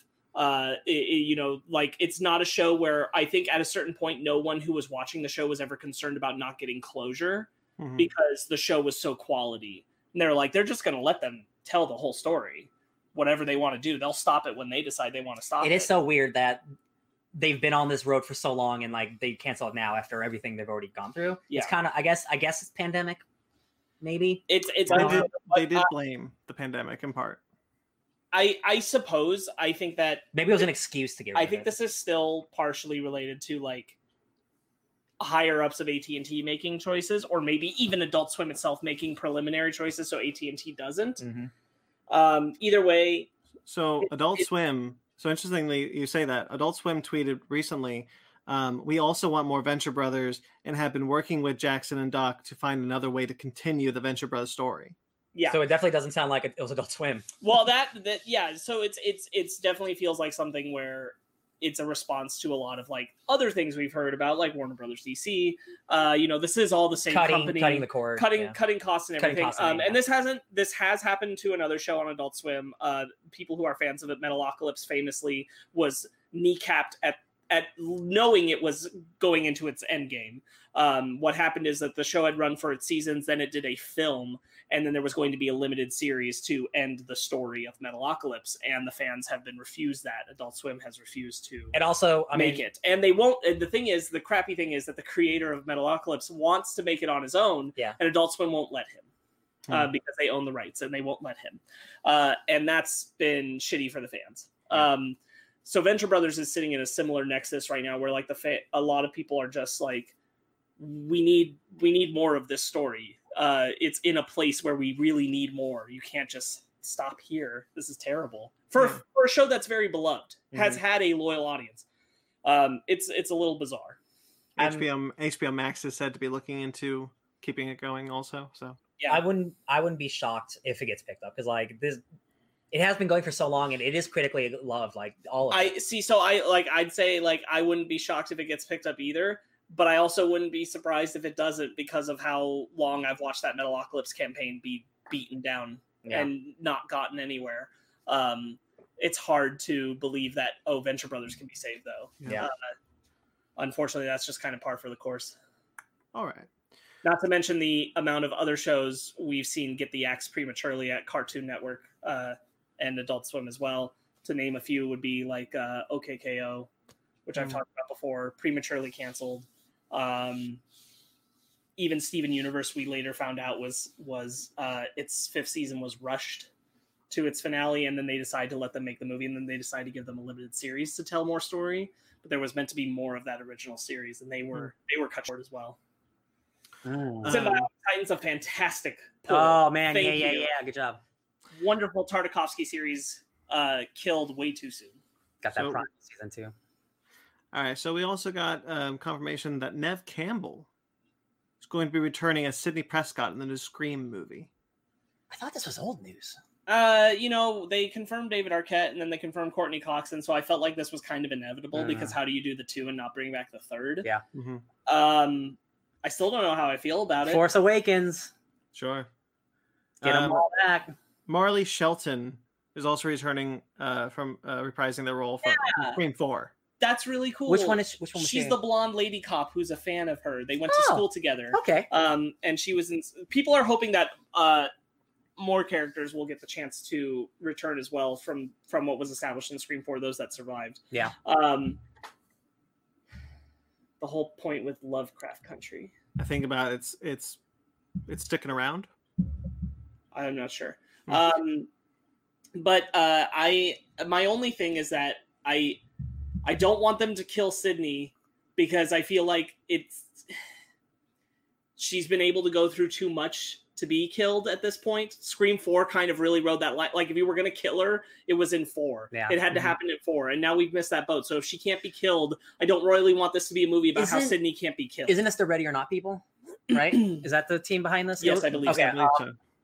I want to believe because that movie's dope. So I That want movie to is believe dope. that they have enough like love for the franchise to know not to do that. Right. Yeah, And this you'd hope so. This is kind of the thing where, like, what we don't know is we know that they're returning. I'd really like to believe that they are returning in a Force Awakens kind of capacity. Yeah. I don't want them to be the main characters this time. I do want them to be kind of like people on the sidelines. I want a whole new main cast of characters who are actually truly a main cast of characters, not like Scream 4 kind of splitting the difference. Yeah. They also rounded out the cast with Dylan Minnette, Mason Gooding, and Mickey Madison. Yeah. So No actors. they're gonna do it. They're gonna All scream. I'm stoked. I'm cautiously It optimistic. is that cool. Like it can't. Yeah. Every time we get like a new, like a remake or a reboot or a sequel, like years later, I'm like, oh, but what if that's not good? I think back to like just like a year or two after Scream 3 ended, and how long people wanted a 4th one, Yeah. and it reached a point where everyone was convinced it'll never happen, and then it did, and that was stunning, and I can't believe we're getting a 5th. And but it also still feels weird because Wes isn't involved, That's and that's the other end of it. So Yeah. we'll see. got to pass that torch. One of the things that we talked about before is how excited we were for Time Lord Victorious, the new kind of BBC initiative Going on right now going on right now. in the UK, they have an escape room. That's 'cause so they cool. do that. Oh yeah, that's dope as hell. Well, we just found out that another part of Time Lord Victorious will be a YouTube animated series based on the Daleks, the Doctor's main adversary. Reads a 10-episode animated series on for free on the BBC YouTube channel. The Dalek Empire comes up against a terrible force. The Daleks' plundering of the archive of Islos unearths something ancient and deadly. Soon Skaro is under attack and the Dalek Emperor is on the run. Can the Daleks defeat their adversaries and regain their planet, even with help from an old enemy? I'm assuming a doctor. Will this be the end of the Daleks? No, it won't. Spoilers. They've lasted this long. They're not going away yet. Spoilers, they were completely eradicated and restored a few years later. Like, it'll never happen. So cool. I'm excited for Time Lord Victoria still. I have yet to read some of it, but I've got the comic coming. Yeah, I have yet to dive in, but I will be. There's a lot of time because they've announced titles all the way up to January, and there's still more unannounced things to come. Mm-hmm. So it's gonna be a big event thing. Yeah. Cool. Speaking of big event things, Wonder Woman 84 has been pushed back again. The original date of October 2nd, now December 25th. Hey guys, you know what else comes out in December that's a Warner Brothers property? I'm Dune? guessing it's- Dune. Oh yeah. Guess what's getting pushed to next year? Dude. Dune.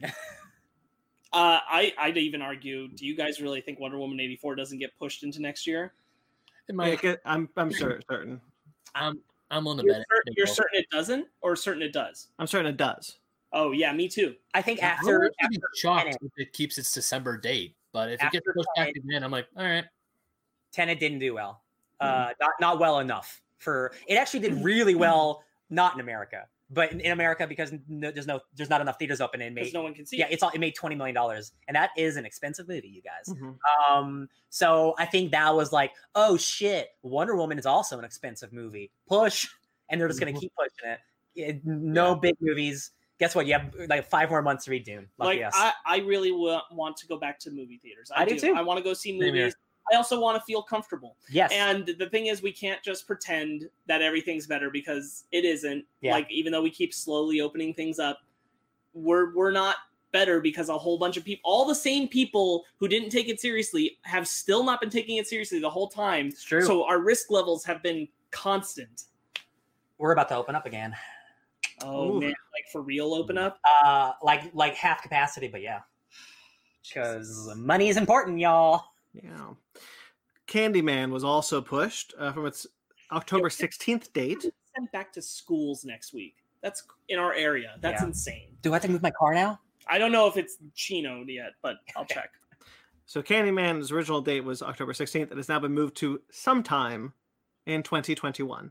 That's scary. I'm glad Nia DaCosta put out a Twitter post about it. Like, this is I thought it was really lovely. She says that this film is meant for the community to experience together. Just the general, like, the whole community is meant to encounter this as a group. And I really would prefer that they push that and go for that. Yeah. I don't want Candyman to get the same treatment Antebellum is. Yeah. I like again. Although Like, apparently Antebellum isn't good. oh no. I regardless That's why it's of on that, VOD. regardless of that, I did not. Candyman's a high profile, very important black lead horror film. Mhm. I do not want it to be pushed to VOD when other things aren't. Yeah.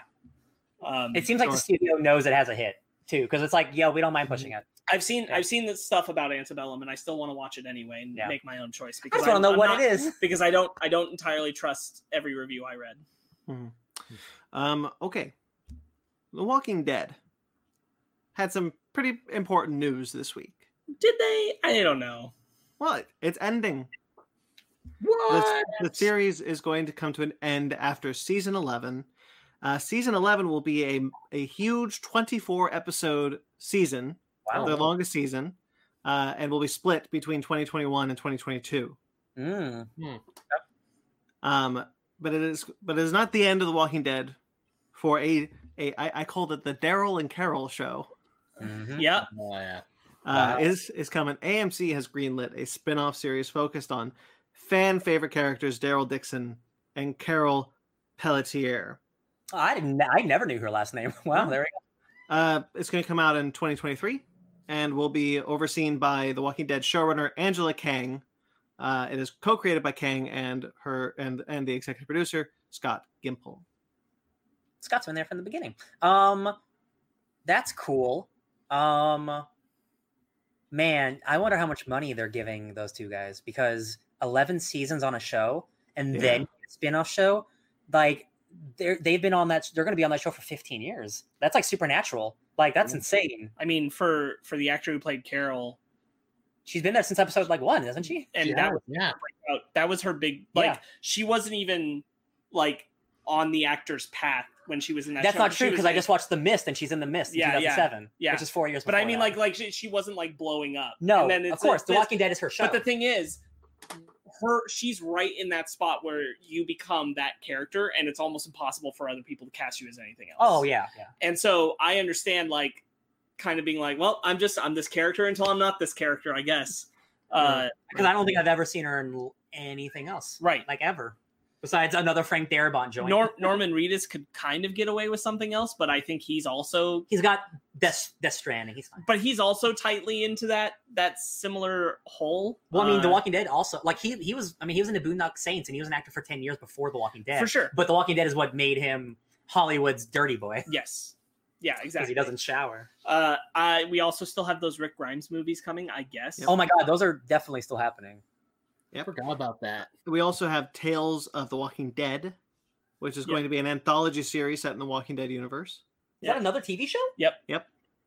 I mean, this new one looks good, but like, World man, Beyond is I'm really the most I've stoked ever for been that. excited for Walking Dead. But then I also got a little sad because we were watching, we'll talk about it later, the World Beyond thing. And and I sat there and I went, we're going to see Rick Grimes' daughter, like older, show up in this show. It's going to happen. it's gonna be a young lady. So they're going to find some what's her name? bullshit What's reason what's for the her to kid's show name? up. Jilly Bean. Judy? My I name's don't know. Judy. My name's. We don't talk about Judy. I don't know That's what a her Twin name Peaks is anymore. reference. Anyway, hey, it's me. I'm that girl from that show. I got my like my dad. All right, but we'll talk about it now. World Beyond had a new trailer this week, and it looks really good. It does. I was sold on the last one. This one didn't really do anything new to sell me. I almost prefer not seeing anymore, to be honest. It showed me more of what I hoped the show was. Right, yeah. And I'm like, I at this point, I just want to discover it for myself. I'm stoked about that. That concept is fantastic. I'm really excited for it. Like the new generation, Which gives me hope for all the rest of this Walking Dead stuff. But I don't know. I haven't watched The Walking Dead in years. Same. Yeah, but yeah, this new one, like, it looks like they got like there's color. There's like it doesn't just look like another Walking Dead show. Like, what's the Fear the Walking Dead?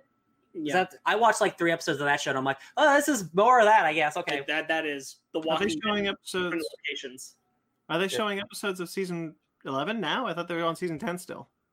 oh, I have no idea. I'm Walking No, Dead out. I think they're on 10 at this No. moment. Yeah. I don't know. That comment was a while ago. Sorry, it's so tough to take care of. No, both. I get it. I don't know what that's necessarily exactly about. So Yeah. Sorry, Mitch.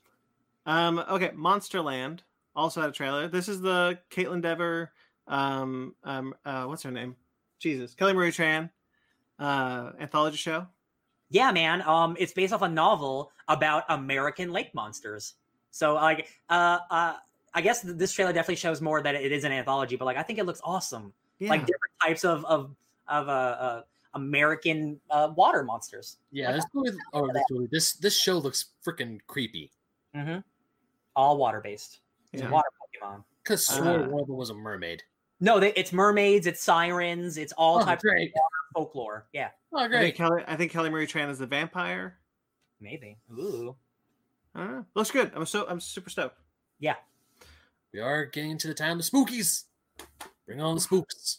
Does anybody remember what Adam Sandler said when he said that if he doesn't get nominated for an Oscar for Uncut Gems, he's gonna make the worst movie ever? I sure do. He did win an Independent Spirit Award for Uncut Gems, and I made you watch the speech for it. So this looks like half a bad movie. Hubie Halloween. Is it Coming to Hubie? Netflix. Hubie. Oh, I thought it was Hubby. Oops. Ew. Hubie. Yeah, it's Hubie. Okay. Hey man. All right. Hey, man. look, I'm not immediately against it. Not in me. It doesn't look as offensive as half of the other movies he's put out in the last couple of years. I'll say that. Right. There were some good jokes, but then I'm like, well, it also has us all your friends in it again, and I'm like, Mhm. I'm kind of over those movies, but also there's a lot of Saturday Night Live people in it, and they Yeah. look funny, Right, so it's yeah. half a good movie. And Keane you, Thompson was in it. And so that's enough Yeah, for me. that's true. Yeah. I saw Keane Thompson. I'm like, hey, Keane Thompson's there. That's awesome. I'm Yeah. nothing if not a Halloween shill. Oh, no, dude, I'm with you. I really like 2 solid jokes in this, which is the one where The thermos. it's the third. Well, the thermos where he throws it and he brings it back. I'm like, that's stupid. Yeah. But that's good.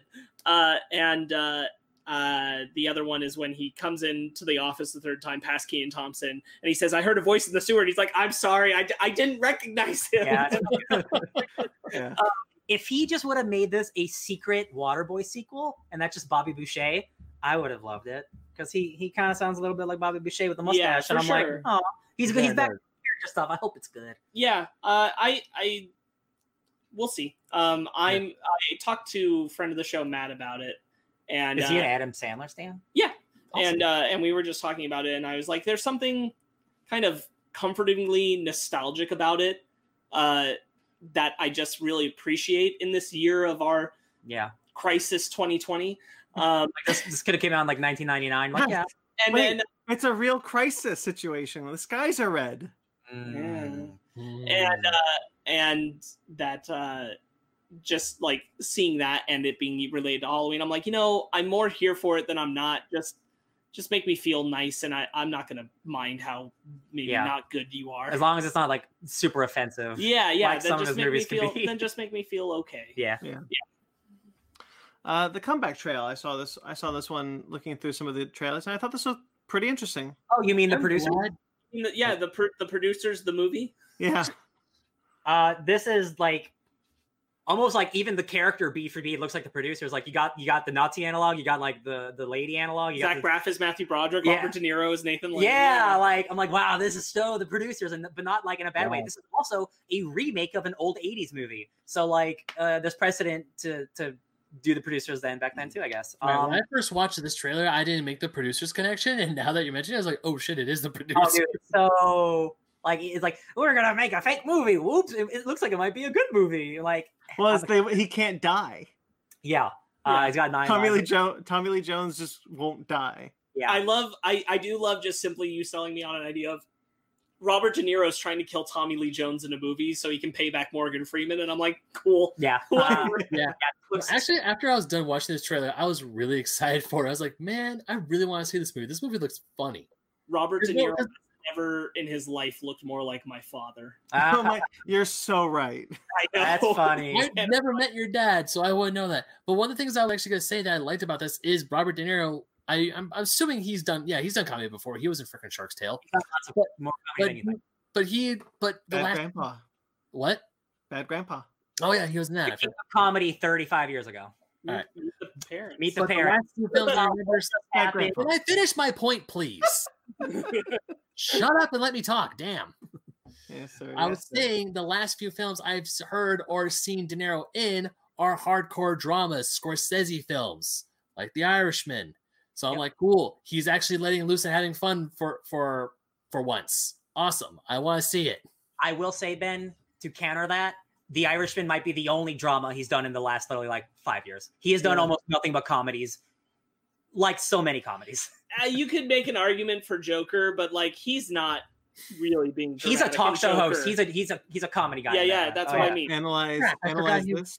Analyze I'm this. assuming he wants us to review the comeback trailer. And Yeah. honestly, I forgot that De Niro was in the Joker. Mm. Or was Yeah. in Joker. Yeah, He's all- he's pretty good. He's in a He movie is, called he is. What Just Happened, which he plays a movie producer trying to get a Sean Mm. Penn movie made. And that's a comedy about Hollywood movie making too, but way less comedy than this, like more kind of like realistic comedy. But that's also a good Robbie D movie. Bobby D. Yeah. All right, console wars. Real quick, did you catch the boldest thing about the trailer? The tagline? No. Oh, At the yeah. end of the trailer, back- it says, "Come back to theaters November Oh, 20." VOD. That's bold. VOD. Come back to theaters. Come back. Oh, I caught it. I caught it. all right. The console wars, a documentary from Seth Rogen and Evan Goldberg, based on the book that Ben is going to talk about right now. I don't Years, know, guys. years I in gotta the say, making. just like, who cares? I do. He's joking, Ben. I also care. This has been like on. Does it say on your book that it's being made into something? Because this is in the work. on the book on the back of Blake, the author Blake J. Harris's biography. It's saying that, or like little, I don't know what the fuck you call it. I forget. Blurb. Yeah, well, on his little blurb, it's saying that he is co-directing it with Scott Rudin, Seth Rogen, and Evan Goldberg, and he's also going to be executive producer on the feature film adaptation that's being done by Sony. Oh, so they're still doing that? I thought that was I this. don't know anymore. Brian and I were actually looking it up beforehand. Yeah. Okay, so I thought Seth Rogen was working on a movie and it got turned into this. No. So there are 2 projects. Interesting. Yeah. Yeah. Apparently there are 2 projects. One's going to be like a biopic style, and then we have this one, which makes me happy because it's a more in-depth look. Like Tom Kalinske, the former CEO and president of Sega America, was just on High Score, and he was firmly featured on the 4th episode, which was all about Sega trying to bring the fight to Nintendo. The only thing that bugs me is that this is on CBS All Access, and I need to beg Brandon for access so I could watch the damn thing. Beg them for access. Yeah. Ben, don't you mean get it yourself? Yeah. A good consumer in our capitalist community where Ben. you are being live recorded? It's called a free trial, my guy. Oh yeah, free trial. I forgot about those. 7-day free trial. Yeah. Yeah, But I'm excited. good. Yeah, I'm excited. It's a more in-depth look. I've read the book. I love the book, and it's about an hour and a half long. So I'm looking forward to go back into my favorite era of video games, between the fight between Sega and Nintendo that shaped a console generation. I'm excited for it too. All right. Star Trek Discovery Season 3 had a trailer. You guys are not caught up on Star Trek Discovery, so I have no idea what's going on. this is the season that takes place 900 years in the future from where they were, after the Federation has been destroyed from something called the Burn. I'm all caught up on Star Trek Discovery, so I wanted to touch on this. I think this looks pretty good. The tone is interesting. It's a lot lighter, and it seems like they are going into a kind of like progressively better show, something with a more lighter, fun tone. So I'm looking forward to the season. Good. That's really all I wanted to talk about. Wolf Walkers. I thought this would be interesting. This is the Apple TV Plus by the creators of Secret of Nim, correct? I'm not sure about that, but it is the same team from The Song in the Sea. Yeah. Yes, I know that. I think they would have mentioned I mean, that same studio made it, but I don't Yeah. know if it's the same team. Like or creative anything. team, yeah. Yeah, I didn't see anything about Secret and them in the credits. They were just saying from the team that brought you The Song of the Sea. I'm like, oh, okay. I like the animation. Yeah, it looks Yeah. super pretty. Was that Sean Bean in the beginning? Did I hear that right? Maybe. He narrates everything, so probably. Freaky, from the director of Happy Death Day. This looks really good. It does. Like the hot chick, because now Vince Vaughn's getting his own The Hot Chick. Yeah, what if the Yeah. Hot Chick was a good movie? That's and a slasher movie Yeah. at the same time. Yeah. Well, Hot Chick is pretty horrific. Let's be honest. But it's horrific for different reasons. Yes, yeah, because it's really bad and sexist. This looks really fun, and I love me a good Vince Vaughn, like when he cares. And just the premise is so silly, and it's like, what if Freaky Friday was also a slasher movie? And I'm like, Yeah. that's just original enough for me to like it. There's Same a here. bit at the end of the trailer when the Vince Vaughn in the girl's body was trying to convince the dude that it was her, and she is Booker. Yeah, Booker. Yeah, it's pretty good. Yeah. Like Vince Vaughn having to be like a teenage girl, like that could be fun. That could be fun. That could be Yeah. fun. I'm actually really looking forward to this. Yeah, Yeah. When they are tackling on the football field and then it dissipates away into like the Aztec monument. Yeah. ritual, whatever. I'm like, what? What? And then it's like from the director of Happy Death Day, and I'm like, Oh, oh, yeah. Yeah, even I was like, what is going on? Tell me it's in the Happy Death Day universe at the end, and I'll be so happy. God, that main character shows up. No, no, you don't even need any of the Yeah. main cast from Happy Death Day. Just that same company they go to at the end of Happy Death Day. Oh yeah, the sci-fi. Okay, yeah. The shield of Yeah. Happy Death Day. Yeah, I forgot that is even a thing. Oh my God. All right, and then the final trailer we've been waiting for a while. Dune. Oh my God, I'm so excited. All right, Denis Villeneuve's Dune. Let me just ask, who cares? That's a good point. Moving on, we're going to talk about some decent. DC fandom. It's not like Ron has been weighing this all year long. I said the second I saw that trailer, I'd start reading that book. So I'm going to start reading that book.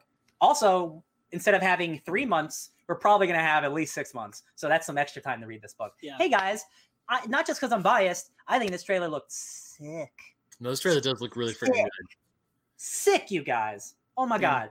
It's got the visuals. It's got the great song. They used Pink Floyd because Pink Floyd was going to be the original people who did the music for the first Dune, Jodorowsky's Dune. So they're bringing it full circle. That is cool.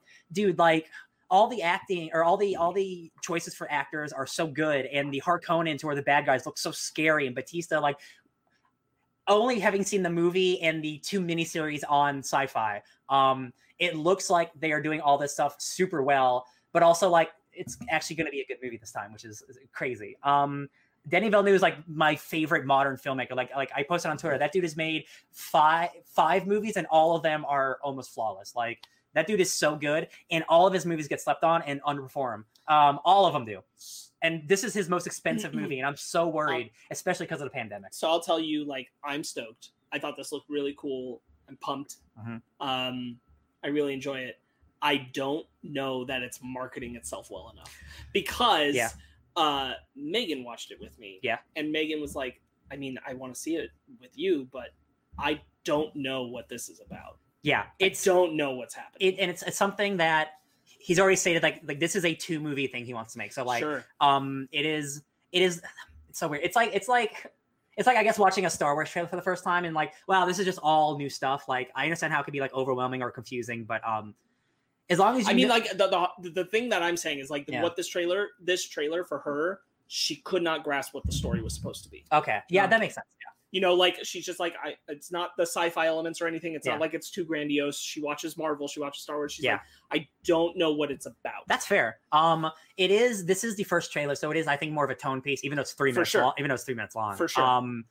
Yeah, but because it's so dense, I'm like, I feel like you got to be telling people what this is. Oh yeah, and especially for a film that supposedly is coming out in December. It's not. Yeah, you got, but theoretically, at the moment of releasing this trailer, you got to tell people what the story is. Also, the problem is, Dune truly is one of the densest, most like Star Trek verbiage of like, unless you just want your trailer to be like, wow, the Bene Gesserits went to Arrakis to hang out with Duke Leto. That will throw people, that will make people scared of your movie. If you have all that techno bullshit. So like, I understand, again, like Blade Runner 2049 marketing, like how do you market a movie that's so different? Yeah.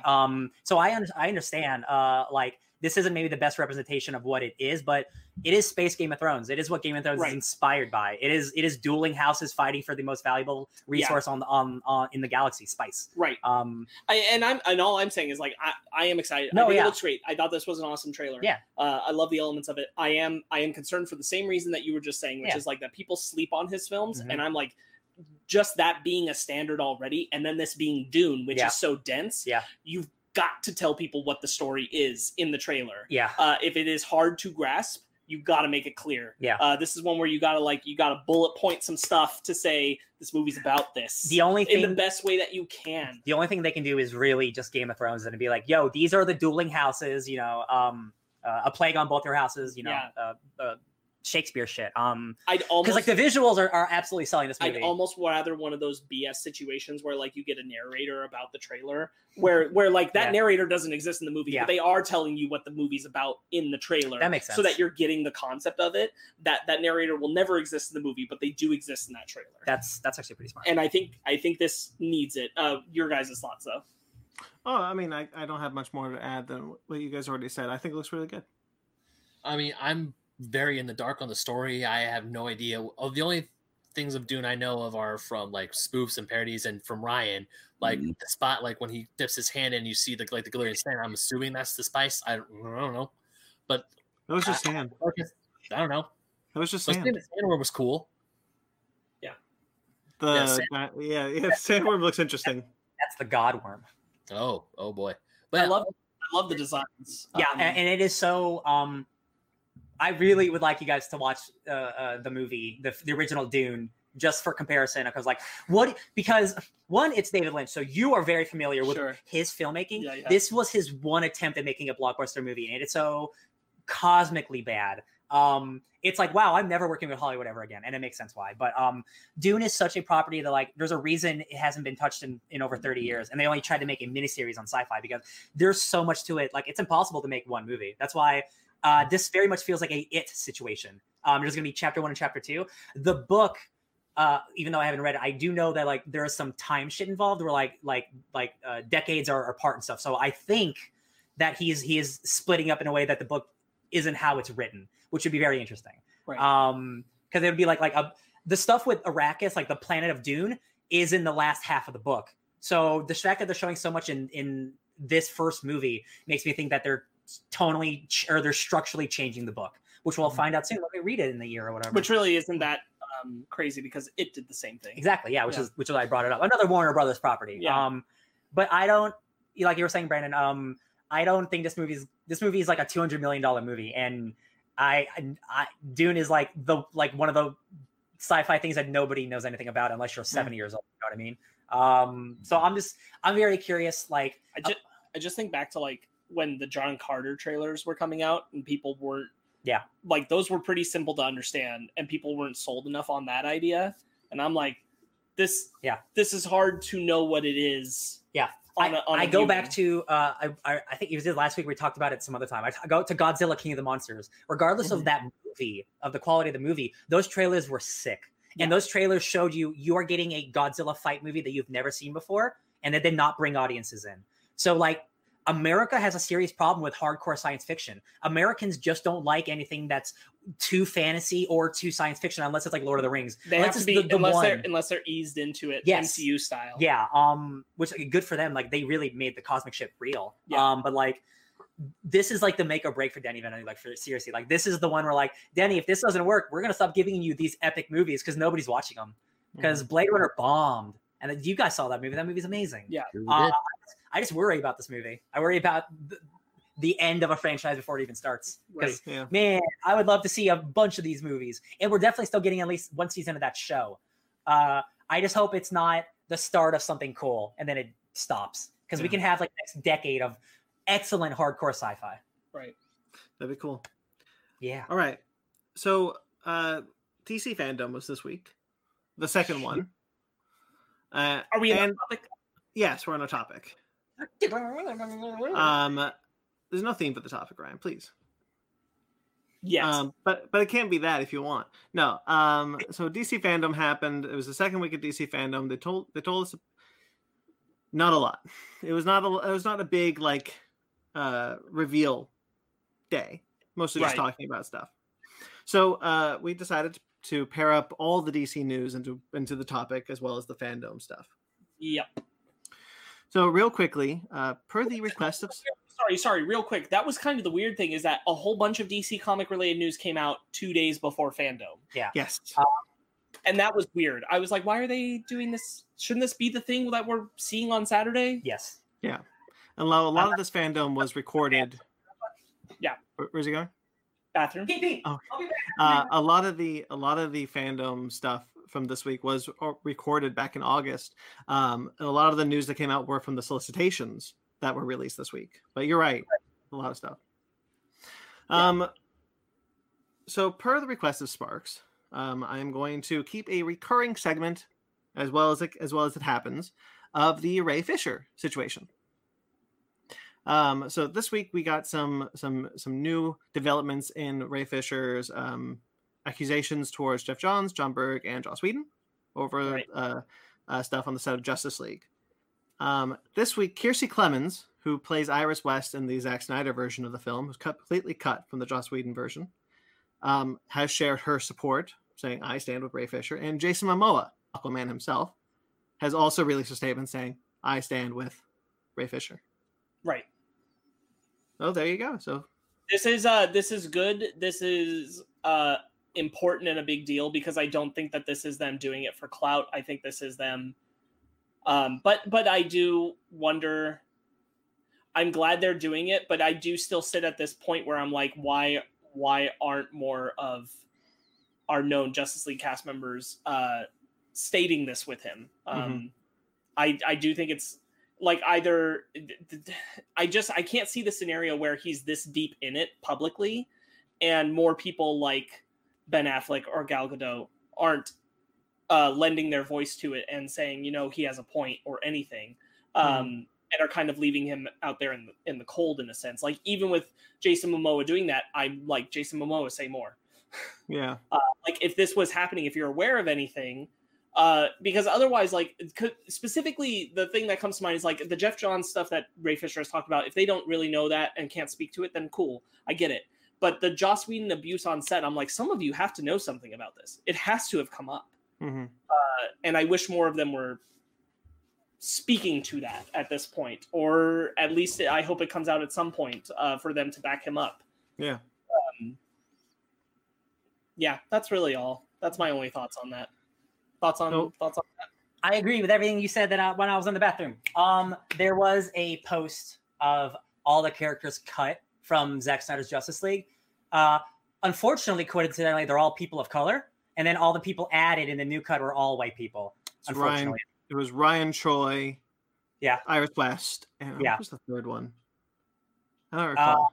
There's definitely more Silas Stone, Vic's dad. Yeah, he has a completely different. He has a death scene, I think, in the original. I just assumed there's there's way more cyborg stuff in general. Yeah. But I just his thing at the end is like accountability over entertainment. I appreciate him just continuing to fight for sure. Mm-hmm. All right. So this happened. This was not the fandom stuff that happened earlier this week.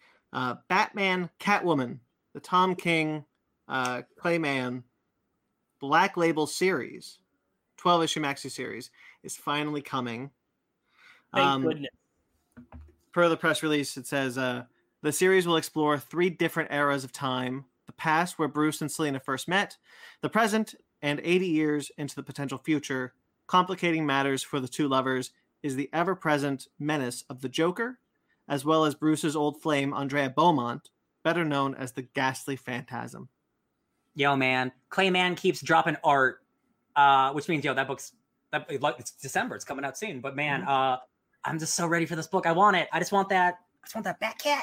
I know it's not much, but that one frame of art of the Phantasm's eyes gets me so freaking hyped. It looks so rad. Yeah. DC has got some, like, all their big like event books right now, like 3 Jokers and this book, like they got some like truly insane artists. I can always count on them for that. I love that. Yeah.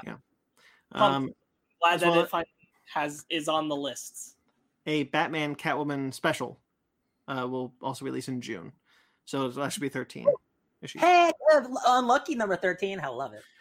Batman Black and White, the anthology series, is making a comeback. It's going to be a 6-issue prestige printed series with creators such as Paul Dini and Andy Kubert, Tim Seeley and Kelly Jones, Emma Rios, John Arcudi and James Harren, Gabriel Hardman and Karina Becco, J.H. Williams III coming back, Tom King and Mitch. Good for him. Tom King and Mitch Gerards, G. Willow Wilson and Greg Smallwood, Sophia Campbell, David Alia, Dustin Weaver, Bill Quist, Evely, Joshua Williamson and Riley Rossmo, James Tinian IV and Trad Moore. That's everyone in DC right now. Yeah. Lee Weeks and Chip Zdarsky and Nick Bradshaw. Those are feels like a lot of the list for the Batman celebration because issue. It is. Yeah. That is, man, half of those people don't normally, a lot of those people are from like the Sandman universe. Like Bill Quist Everly is an insanely awesome artist. She's so dope. I don't read that book, but I follow her on Instagram and Twitter because her art's insane. Her on Batman's always cool to me, especially Black and White.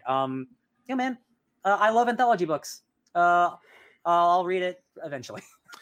I wish I look at some of these anthology books and I'm wondering, like, why doesn't G. Willow Wilson have an ongoing series with DC? Because she was on Wonder Woman, now she's not on Wonder Woman anymore. I know, it's just, give some of these people, don't give these people anthologies, give them like series. Yeah, because DC's bad about representation. Yes.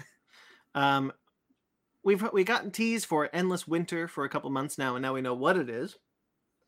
Endless Winter will be the next December event from DC Comics, written by Ron Mars and Andy Lanning, with a rotating cast of artists. This is going to be a 9-issue weekly story, bookended by 2 specials called Justice League Endless Winter. The first one this is what the first one reads. This is the solicitation for it. The crossover event of the season begins here. The Justice League encounters an extinction-level global storm brewing at the former site of the Fortress of Solitude. Enter the Frost King, a monster mad with power with an army at his command. What devastating mystery lies in his past, and how does he tie to Queen Hippolyta, Swamp Thing, Viking Prince, and their reluctant ally, Black Adam. 2 timelines will reveal further clues and secrets throughout each chapter of this blockbuster tale. It's going to introduce the Justice League Viking.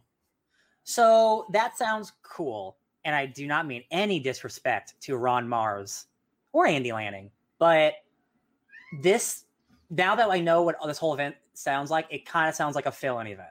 And I don't mean that in a mean way. I'm sure the book can be great, but Ron Mars writes like Red Sonja and like Dynamite books, and he hasn't really written much at DC recently. And I'm just he's like an old school guy, like an 80s and 90s guy. And Andy Lanning, I don't know the last time he wrote anything for DC. His bro, Dan Abnett, is all over DC. He's DC's fixer. He's on Odyssey right now. This seems like an okay thing. Like, okay. It's a weekly thing. Like they're pumping it out. Right. So it's a 9-issue weekly series, all going to be out in December. So it's double week sometimes. Is King in Black also December? King in Black starts in December, but it's not all in December. No, I know, but it starts. Okay, Yeah, there's like gonna be like a million tie-ins too. Yeah. Flash 767 will be part 2. Superman Endless Winter part 1. Part 3. Aquaman 66. Justice League 58. Teen Titans Endless Winter special. Justice League Dark 29. Black Adam Endless Winter special, and then ending with Justice League Endless Winter number 2. Okay.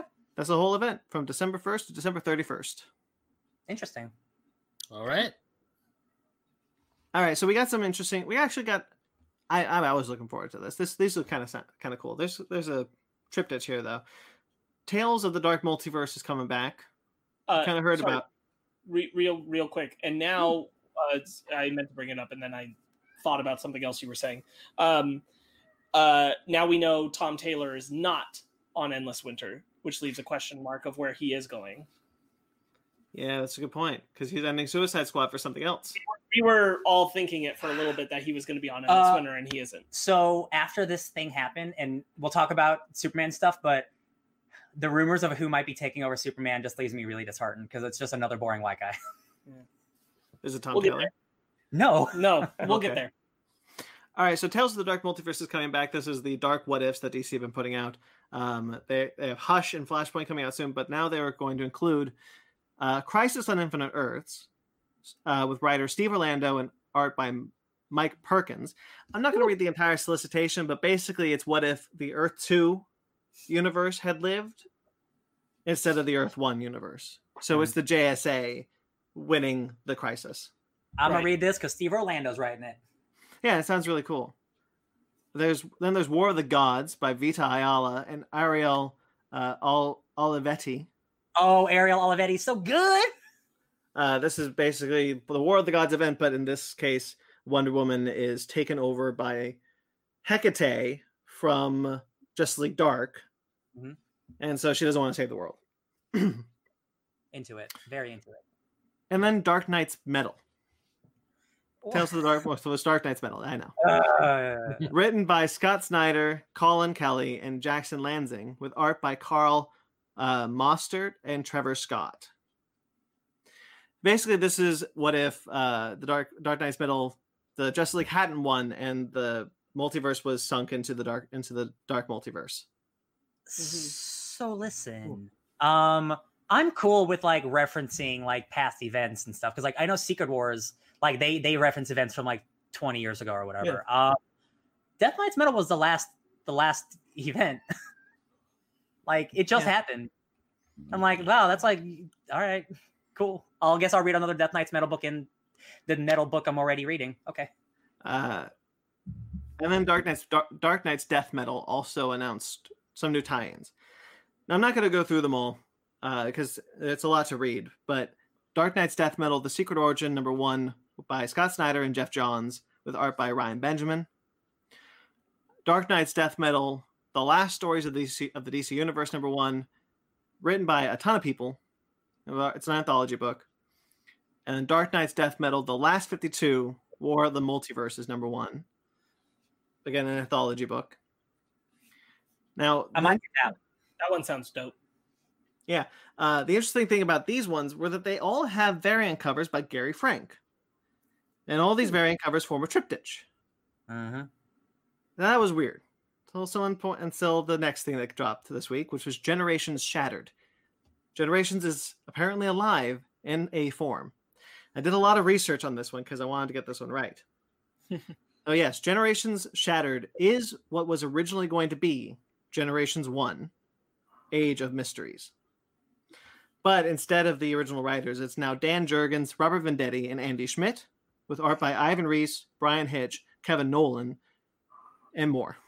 Oh, man. Okay. Right. So this is going to be out on January 5th, 2021. The solicitation is interesting in that it reads, a threat of cosmic proportion to DC's newest and oldest universe compelled one of the most unusual groups of heroes ever assembled to take on the most mysterious foe they have ever encountered. Join the original Batman, Kamandi, Starfire, Sinestro, Booster Gold, Dr. Light, and Steel in their quest to save the universe before time runs out. It's a very interesting group of heroes.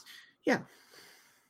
So, this is going to be preceded by Detective Comics 1027, which is going to have a prequel called Generations Fractured, which is actually available online now. You can read it below. I put it in the links in the description. You can read, I think, the entire thing, but I kind of hope it's not. So that'll be in there. That story, written by the same Dan Jurgens. This story pits Batman against a would-be gang of museum vandals led by Calendar Man, as the Dark Knight tries to stop him from torching priceless artifacts. A mysterious flash of light appears to break reality, and Batman finds that everything is different in Gotham, as he's transported back to 1939. Why do I have a gun? Yeah, right. He goes, "What?" It's like, what's this thing? Now, if you want a refresher, Generations was initially going to be a series of 5 one-shots, prestige one-shots that will lead into whatever the next event, rumored to be 5G, was. Five generations? 5G? Yeah. Generation 1, Age of Mysteries. Generation 2, Age of Metahumans. Generation 3, Age of Crisis. Generation 4, Age of Rebirth. And Generation 5, Age of Tomorrow. By Andy Schmidt, with lead art by Doug Mankey. They solicited it. It was going to come. Then Dan Didio was fired, and the coronavirus happened, so it was postponed. And it looks like it's been changed. Now, the other thing is, the reason why I brought up the Gary Frank variants from Dark Knight's Death Metal is that the Gary Frank variants for Dark Knight's Death Metal are, in fact, the variants for this book, for Generations. Yeah, they're just repurposing them. Yeah. It's sick. Because Good the job. solicitation for the Generations one-shot said each one will have a variant cover by Gary Frank that forms one long image. Wow. And there's only 3 of them, which means the last 2 weren't finished. Oh, great. Golly gee willikers. Yeah. The original story for Generations was teased in Flash Forward trade paperback and Wonder Woman 750. Both of those stories were going to be collected in the Generation Zero Free Comic Book Day issue. That never happened. It's messy. That's messy. So there you go. Generations is alive. Let's see if it works out. Yeah, Generations is alive. There's something happening next year as far as DC. Whatever, we'll see. I mean, yeah, I don't think I care. I mean, like, it's my whole thing of like, It's okay, too early to care. Also, just like, okay, so you got the guy who wrote the Death of Superman 30 years ago to come and write this. Like, no fresh voices. We're just gonna keep going back to the well. I love Wells. He wrote Action Comics Rebirth also. Yeah, I guess. Yeah, he sure did. Mm-hmm. It was good stuff. Begrudgingly, it was good stuff. All right, represent. Not. That's not what I mean. There is a digital first series coming out called Represent. This was coming from DC Comics. The first issue is written by Christian Cooper, with art by Elitha E. Martinez. Christian Cooper, by the way, if you don't know who that is, he is the Marvel editor who had the police called on him for asking a woman to leash up her dog. The first story that he is writing is called It's a Bird, which is about Jules, a black teenager, being given a pair of old binoculars as he heads out for a morning of bird watching. He soon learns the binoculars show him a lot more than birds, and maybe they keep him safe too. X-ray specs. So the editor of this book says this digital series is designed to showcase and introduce creators traditionally underrepresented in the mainstream comic book medium. Why isn't it in print then? Yeah. Thank you, Brandon. Thank you. Asking the important questions. The first issue is free on Comixology. Because they're willing to do it, but not at the cost of having to actually publish and produce it. Yep. The first issue is available for free. You can get it now. You can get it. Well, that's good though. That's nice. We also found out through the solicitation that Batman Beyond is ending with issue 50. The guy's been on Batman Beyond for way too long. Who's writing Batman Beyond? I wanted to say Dan Jurgens, but I don't actually think that's it. That's who it is. I think it is Dan Jurgens. Okay, then it's Dan Jurgens. Then it's Dan Jurgens. You see my problem. I think so. Yeah. If we want to say Dan Jurgens, then it's probably Dan Jurgens. Sorry if it's not Dan. Yeah, we'll blame you anyway. But yeah, I mean, this book should have been given to like some up and comer, some person who hasn't been writing comics for 100 years. Yeah, exactly like Spider-Man 2099 or like Batman Beyond. Like that is perfect. Like the futuristic youth. Like you don't get a guy who's 60 to write that book. Yeah. No, for as long as he did, 50 issues. I mean, good for him. Like Yeah. I don't know anyone reading that book, so I guess it sold fine, fine enough. Yeah, but I agree with you, Ryan. We should get younger people to write Spider-Man 2099 and Batman Beyond.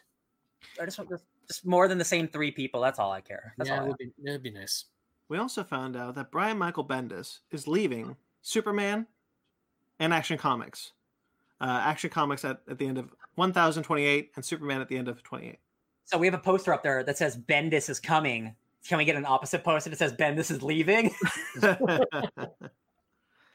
I'm not deep enough in it that I'm like celebrating his exit, but I get it. You're not caught up to.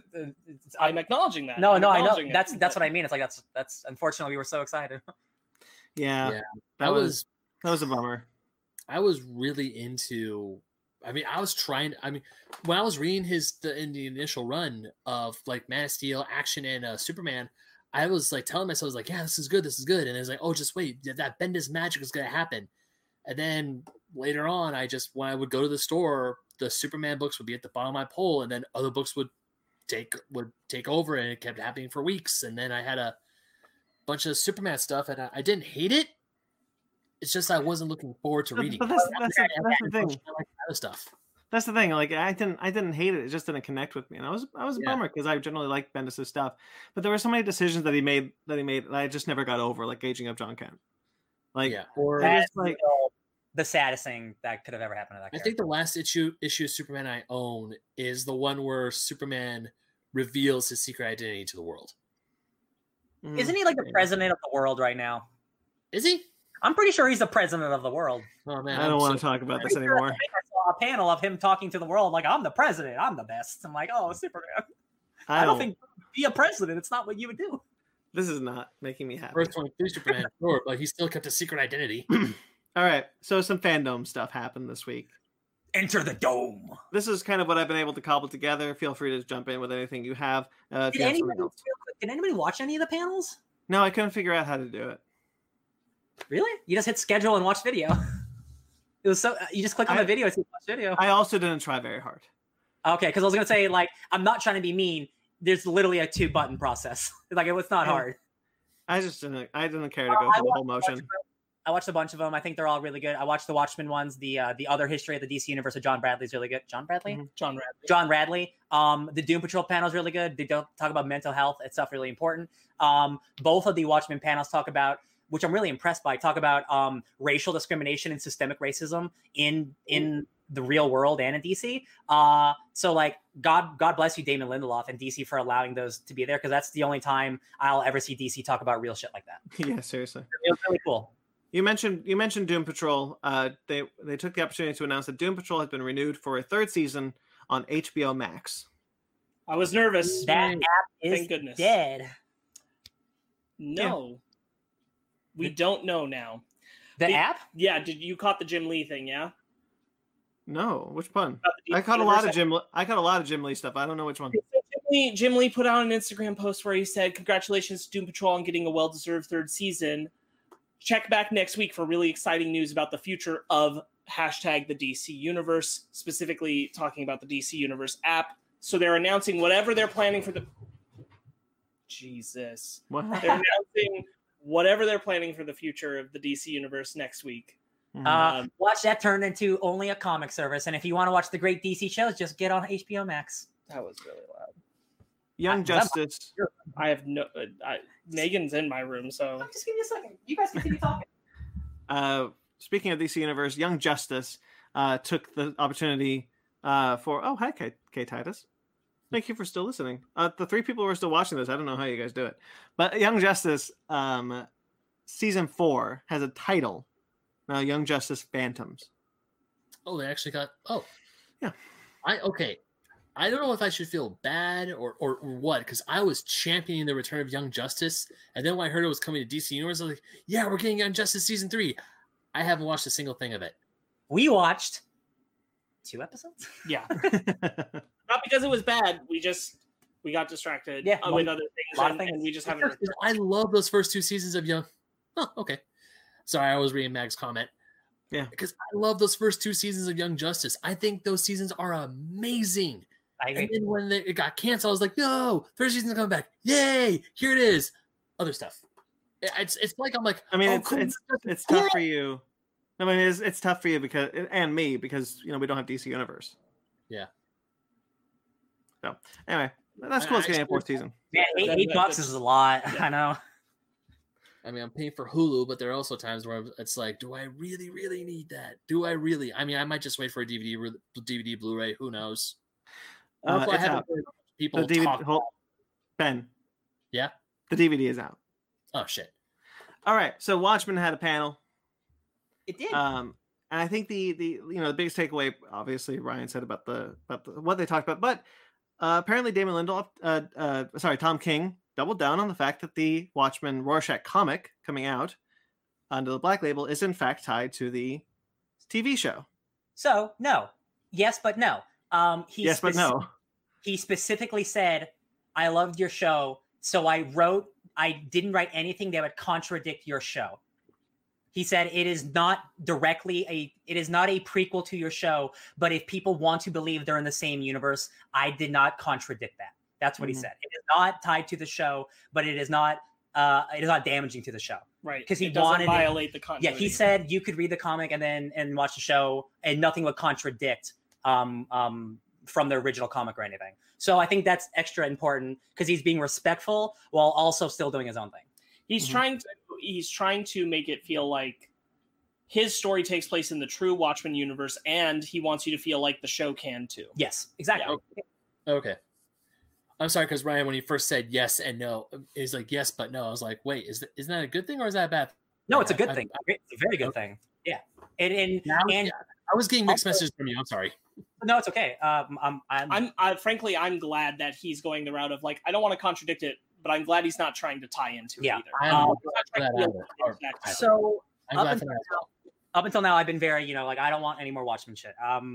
After watching this interview with Tom King, I am 100% more sold on specifically only the Rorschach comic. Because Tom King is a dude, he really likes Watchmen and he really likes Alan Moore, and he's a dude, and him and Damon Lindelof had a great talk about how like they were both offered Watchmen things that they turned down for years. This is the only panel I watched part of. Cool. And yeah, Tom King's like, yeah, they offered me this book years ago and I didn't want to do it because I don't want to be the guy who writes the Watchmen sequel. Like, that's not what I want to do. And then years later, he was like, you know what? Like, we're here. I'd rather be me than anyone else, which is exactly why Damon Lindelof did the show.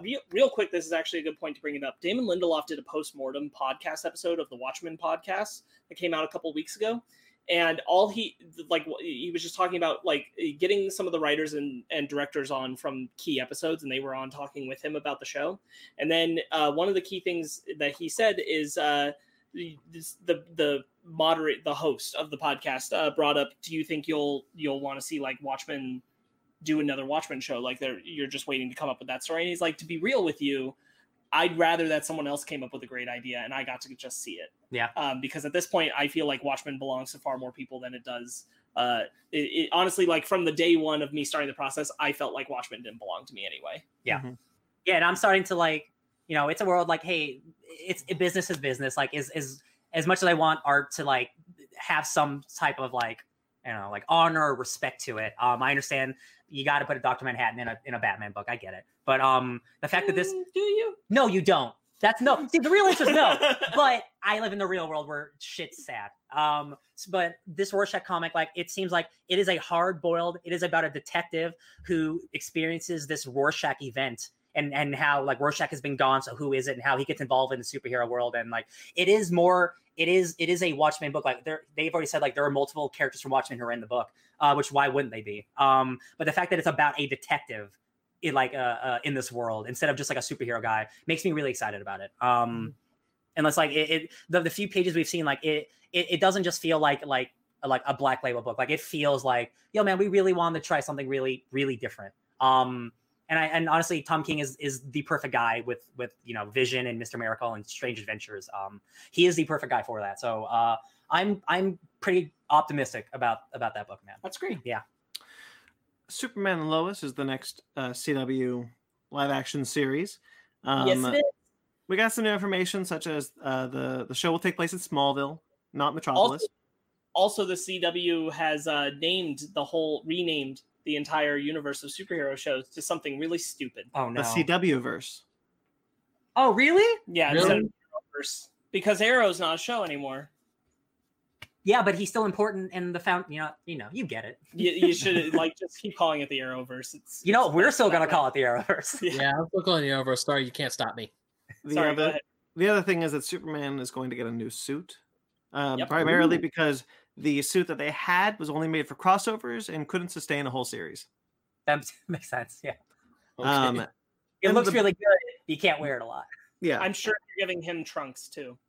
please. and then Yeah. one of the other things is I can't believe they had to say this, but there will be no affairs on the show. Lois and Clark will not have affairs on the show. I mean, I don't think they had to say it, but I appreciate that they did. I think you know where I think it stems from. I think it stems from a stigma of like and this CW is drama. True. CW drama is a lot Yeah. based around like love and romantic affairs and like breaking up relationships and that kind of thing.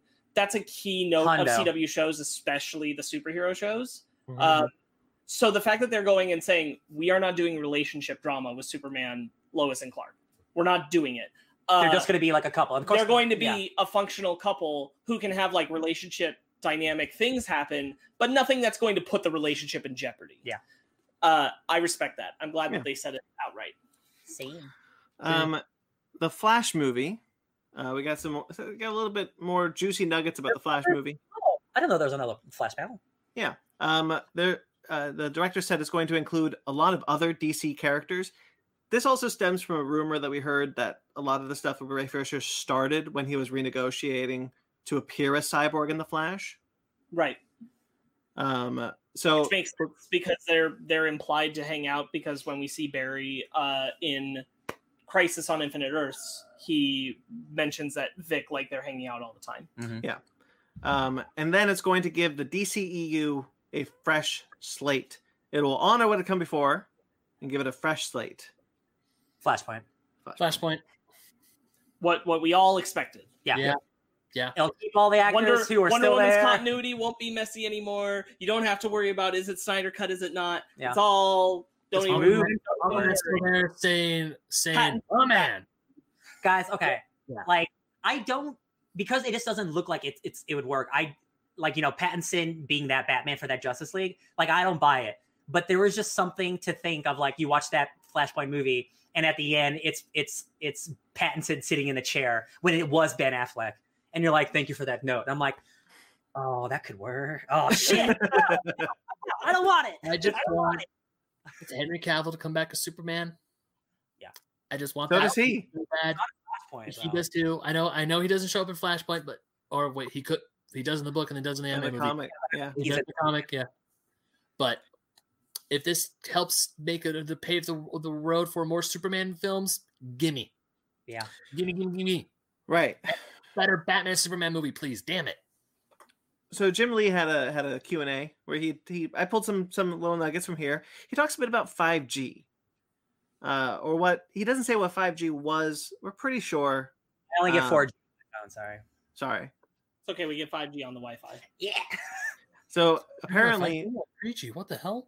apparently 5G is not a thing in the current publishing sphere. Oh, really? He says this, we really want to focus on individual titles and organically build up individual characters over the course of the next year, rather than a line-wide relaunch of what 5G was rumored to be. Like another rebirth. I mean, I appreciate that. Yeah. God, that would have been. Oh my God. I can't do another rebirth right now. Especially because what we started with rebirth was so good. And I'm like, oh, just try to get back. You're never gonna relaunch and have it be that good again. Yeah, for real. Mm-hmm. Like they're never gonna have that many titles across a relaunch be that solid for that long. That many good creative teams. Yeah. Yeah. Even when I was in the middle of Bendis' Superman run, and I got the graphic novels volumes 1 and 2 of Peter J. Tomasi's run of Superman, I wanted that more than Bendis' run. I'm still trying to hunt down those Tomasi books too. Yeah. Then the other thing that I wanted to pull out was that he mentioned the Earth 1 line just briefly. The Earth 1 line of original graphic novels. He says it's not dead, and that they just want to make sure that the writers and artists have plenty of time to finish the products, which is why it's not on a set schedule. But they are committed to the series with more titles coming out. Could be the Aquaman and Flash ones we heard about in 2015. Oh my God. And that Batman Earth 1 Volume 3 is in fact coming soon. We just don't know when. We know Gary Frank has been working on art because he's shared art. He's done. Oh, okay. Yeah, so it's being colored and inked right now. Got it. Makes sense. At least they mentioned something, because I thought Earth 1 was one of those things that DC is like, oh yeah, we have that thing. Let's put it back in the closet. We'll pull that out eventually. And Wonder Woman. Another thing, I personally got confirmation that Wonder Woman Earth 1 Volume 3 is coming. Yes, you did. Yes, you did. Excellent. That was funny. So that's really it that I pulled from DC Fandom. Was there anything else that you guys wanted to bring up? No. I was surprised that we got through this and they didn't announce Harley Quinn getting a season pickup. That worries me. That really worries me. That surprised me. I'm hoping that it will come next week. Yeah. With whatever the DC Universe's future plans are. They acknowledge either what's happening to the show's post. If I'm to guess, they're going to tell us that it's lowering its price. It's going to be just comics, and everything else is moving to HBO Max. Which sucks for people who don't have HBO Max, but it's a pretty decent service and has a lot of stuff. So like, there's no reason not to have it. And they can be more. Yeah. Change the whole setup so it functions better as a comic reader. Yes, absolutely. Yeah. Okay. So that's it. So why don't we go into our book club now, if there's nothing else? Hey, welcome to the Fake Nerd Comic Shop. Yeah, hi. Do you have any books? Could you be a little bit more specific? Anything readable? All right. Ben, Yes. take it away, my friend. Yeah, so my book club is Critical Role Vox Machina Origins Volume 1, which is story by Matthew Mercer and Matthew Colville. The script is done by Matthew Colville. Art is done by Olivia Sampson. And colors and lettering are done by Chris Northorpe. Critical Role is, of course, created by Matthew Mercer. It's written by Jody Hauser. You skipped Jody Hauser. Jody Hauser is the person who actually wrote the book. Really? Yes. Matthew Mercer did the story. Yeah, but doesn't have that name right here on my thing. That's weird. The script is done by Matthew Colville. Weird. Did I read the wrong book? I hope not. Which one did you read? Vox Machina Origins or whatever. Yeah. Okay, hold on a second. You guys talk. I'll get to the bottom of this. Yeah. Okay. Okay. Yeah, as I was saying, Critical Role was created by Matt Mercer, the voice actor, with a bunch of other voice actors. And they had a home game, then they did a podcast, and it blew up, and now it's this huge thing. And this book is essentially the very first adventure of Vox Machina. And they're, as of now, the show is still going strong. They're on their second campaign. 5 years it's been running. Yeah, 5 years. Ryan, I'm afraid to say you did in fact read the second volume. Are you kidding me? No. Oh, yo, that second volume was dope as hell. Let me see the cover of yours, Ben. Let me see the. That's not the cover for the issues on the thing that we use. That's a shame, I guess. This is the cover we had on the Instagram. No. on the thing that we use to read comic books, my friend. Oh, I- okay. You read the right thing. I read the right thing for sure. Oh, Jodie Hauser isn't in the first volume. I saw her name a whole. That's so weird. Okay, I guess. Show me what you read, Sparks. I just showed him the panels, so go to- he read the right thing. Go to the first page. I know, but maybe you read the wrong. Get the credits. I mean, I don't have that here. Maybe Right on. you read the wrong thing also. Oh Lord.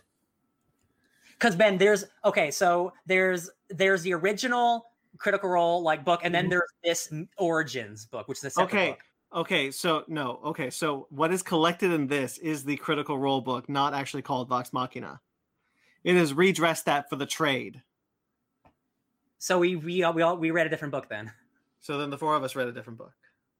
Ben and I read the book that he picked, and you guys read the second If volume. you notice that, you need to text us. I read what was given to us. I read that book.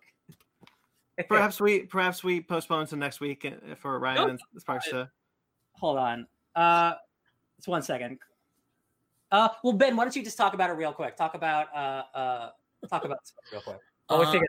I enjoyed this book. I don't think this book was like the best thing, but it's the very beginning of Vox Machina. It's when all the characters because I've listened to the whole podcast, the original campaign, and at least that's when it was available on iTunes. And I absolutely love these characters. I love Grog as one of my favorites. We're missing a few key characters like Percy, which is Percival. Played by Taliesin Jaffe. He's not in the first book. He's not in this volume. Or Pike, who's played by Ashley Johnson. Yeah. They're not there yet. But we'd still get Tiberius Stormwind, who was a very prominent member of the team in the very beginning. Which Real quickly, Sparks, Ryan, your book doesn't end on a boat, right? No. Okay, yeah.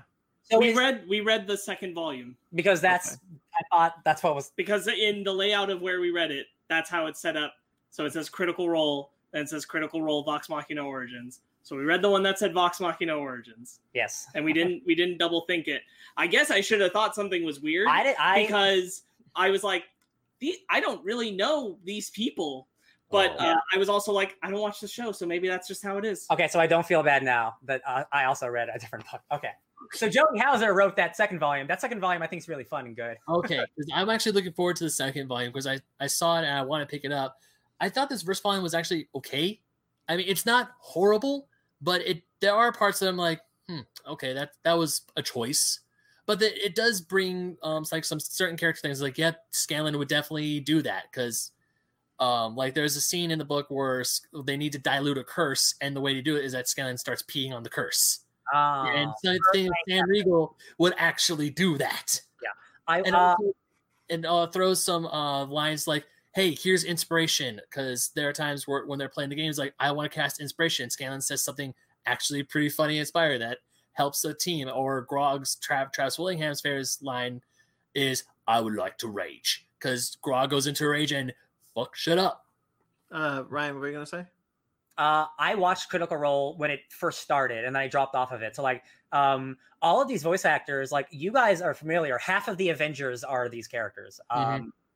She's also Laura Bailey is Mary Jane in the Spider-Man game. Like all these people are famous people that have been in games for a decade now. So I was able to very quickly, even though I read the second volume, like I know that I have enough memory of those characters. I also, even though I read a different volume, I really enjoyed, and I assume it's the way in the first volume, that even though this is fully in the fantasy world, it's not, the actors playing a role. They still reference stuff from the modern world. And like in the second volume, the guy, he becomes Burt Lancaster. That's Burt Reynolds. Burt Reynolds. Sorry, I keep saying Burt Reynolds.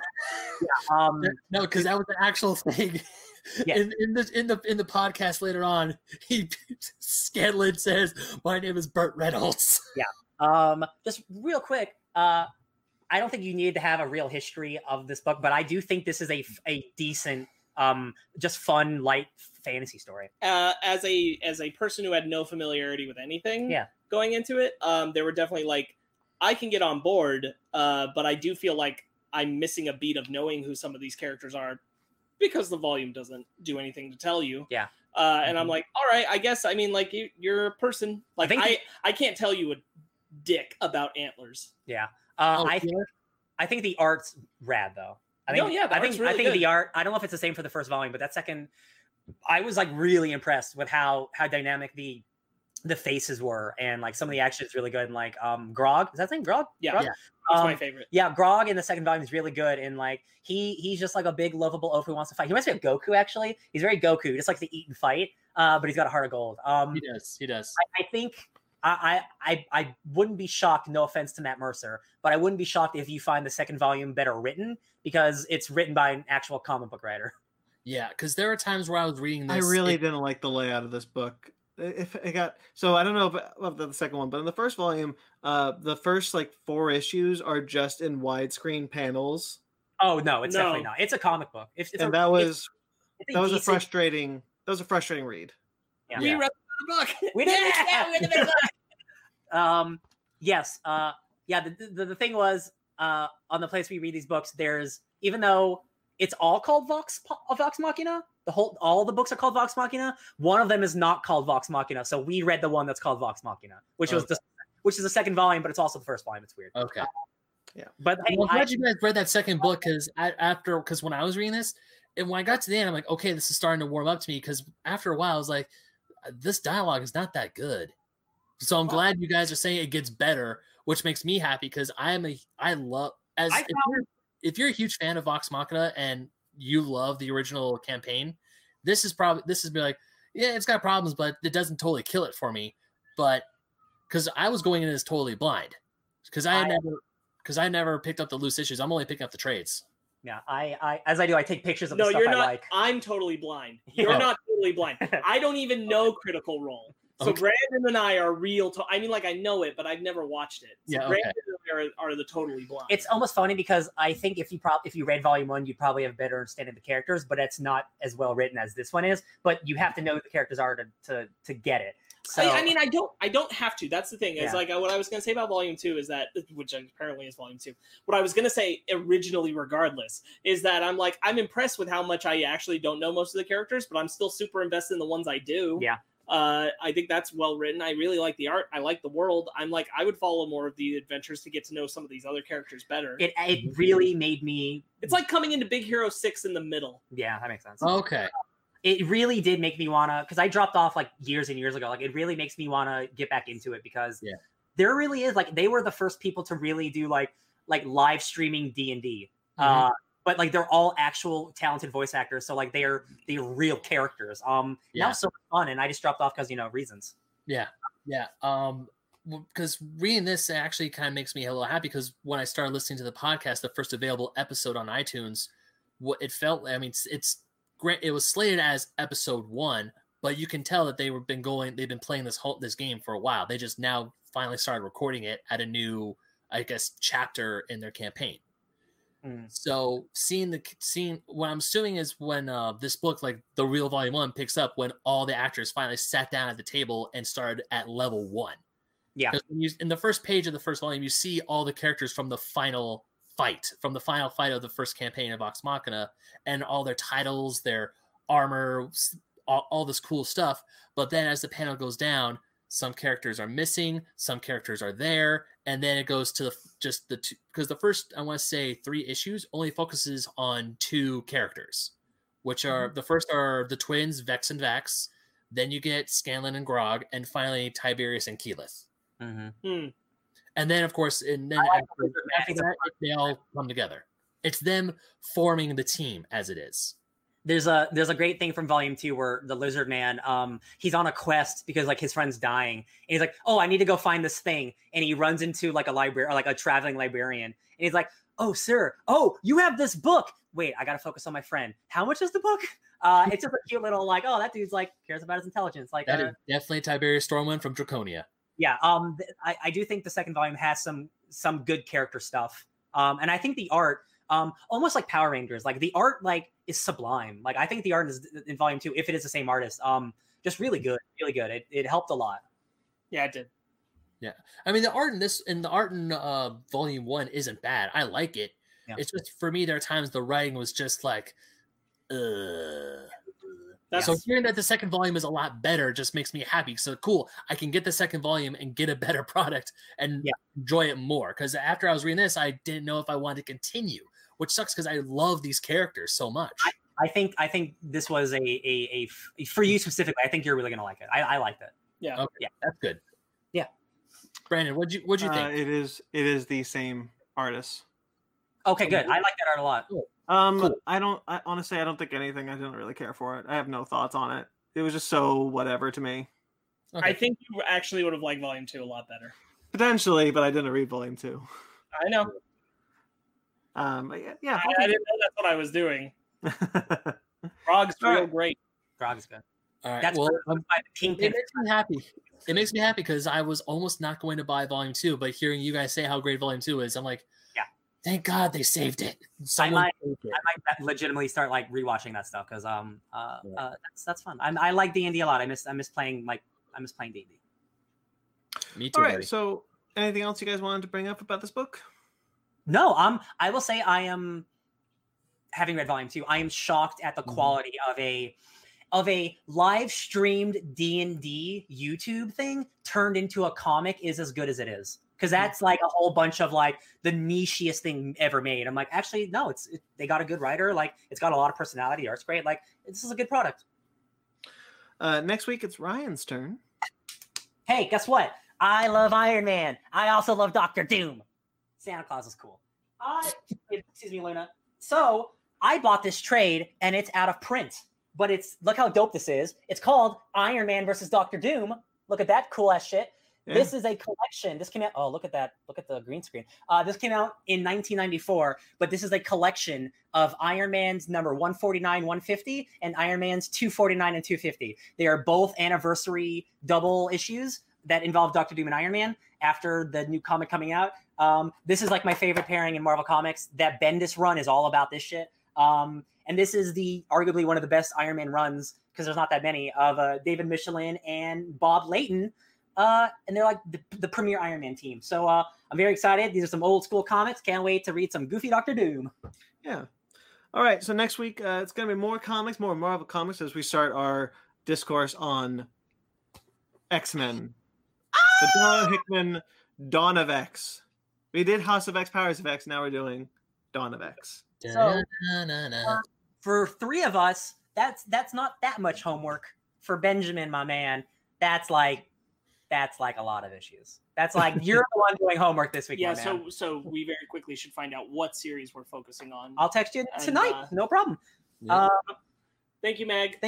Yeah, so we will be discussing all of the current X-Men books. We'll be breaking up into two different sections, so we're not talking about 100 issues in one sitting, because that'd be bananas. That would probably turn into a 6-hour podcast. I mean, I know what we're doing, Ryan, but we gotta go sleep sometime. Not on Sundays, no thank you. Okay, so that's that. So look forward to that. We also have other shows on this channel. If you're watching the live stream or if you're watching the replay, check out our other shows on this channel. Make sure to like this video. Make sure to subscribe to this channel because you can find our Fake Nerds Watch series on Lovecraft Country. Episode 4 is up now. You can also find that in the link in the description. That show's really great. Check out our after show where we talk about it in depth. We all had the same fan theory this week. Feeling pretty good about that. We'll see what happens this week. Find out this soon. Basement Arcade. Hey, Avengers is out. Check that one out. But there's other Basement Arcades coming. Stay tuned for all that. And we have our Fake Nerd Book Club, which we are currently going through Mighty Morphin Power Rangers. The next one is volumes 4 and 5. 4 and 5. I got there. And the annuals. So check out that show if you are so inclined. You can also support us on our Patreon, where we got our tiers. You can support our TeePublic, where we got a bunch of cool shirts up there, other cool merchandise, not just shirts. And you can buy our Fake Nerd Podcast masks. I did the math. We only have 8 masks left. We did pretty good on the masks. Good job. So definitely, guys, stay safe out there. Get yourself a mask. If you want to support us, get yourself a Fake Nerd Podcast mask. We appreciate it. All the links are in the description below, and you can find them all also on our website at www.fakenerdpodcast.com. Thank you to everyone who listens. Thank you to everyone who's been watching the stream. Thank you to everyone who watched the live thing. Thank you for 100 YouTube subscribers. Yay, thank you. That's awesome. Thank you to Jeremy Vellucci for our theme musics and our interim music. If you're listening to this on the audio, you can find him at Jeremy Vellucci Keyboards. He also does a podcast called Suburban Proctologist, where you can find that on iTunes, Facebook.com/Suburban Proctologist Official, or Instagram at Subproc Podcast. It's a very funny show he does mostly on his own. Music, voice acting, really great. 9 episodes are up now. Check it out. We also thank Mike Matola. Mike, he's a wonderful collaborator. He did our logos for Fake Nerd Book Club, Fake Nerd Podcast, and Miscellaneous. You can find him at Mike Matola on Instagram and Twitter. You can find us on Twitter, Instagram, Facebook, all at Fake Nerd Podcast, fakenerdguys@gmail.com. If you'd like to get in touch with us personally, I'm at BT McClure on Instagram and Twitter. Ben? You can find me on Instagram and Twitter at BenMagnet27. Sometimes I also stream on Twitch, which is also the same thing, BenMagnet27. And I write for OldSchoolGamerMagazine.com. Did not put a new article up this weekend, but one will go up soon. Sparks? You can find me reading too many books at Sparks Witty on Instagram and Twitter, SPARKZ Witty. Ryan? Hey guys, I'm DJ Tony Snark everywhere, and I'm just gonna be here marveling at how just dope this cover is. Look how dope that is! Oh my god, they got swords! X of Swords! All right, subscribe to us on iTunes, Stitcher, Google Play, TuneIn, Spotify, iHeartRadio. So like and subscribe this video, this channel. Rate and review wherever you get us. We greatly appreciate it. Till next week, guys. Stay fake nerds.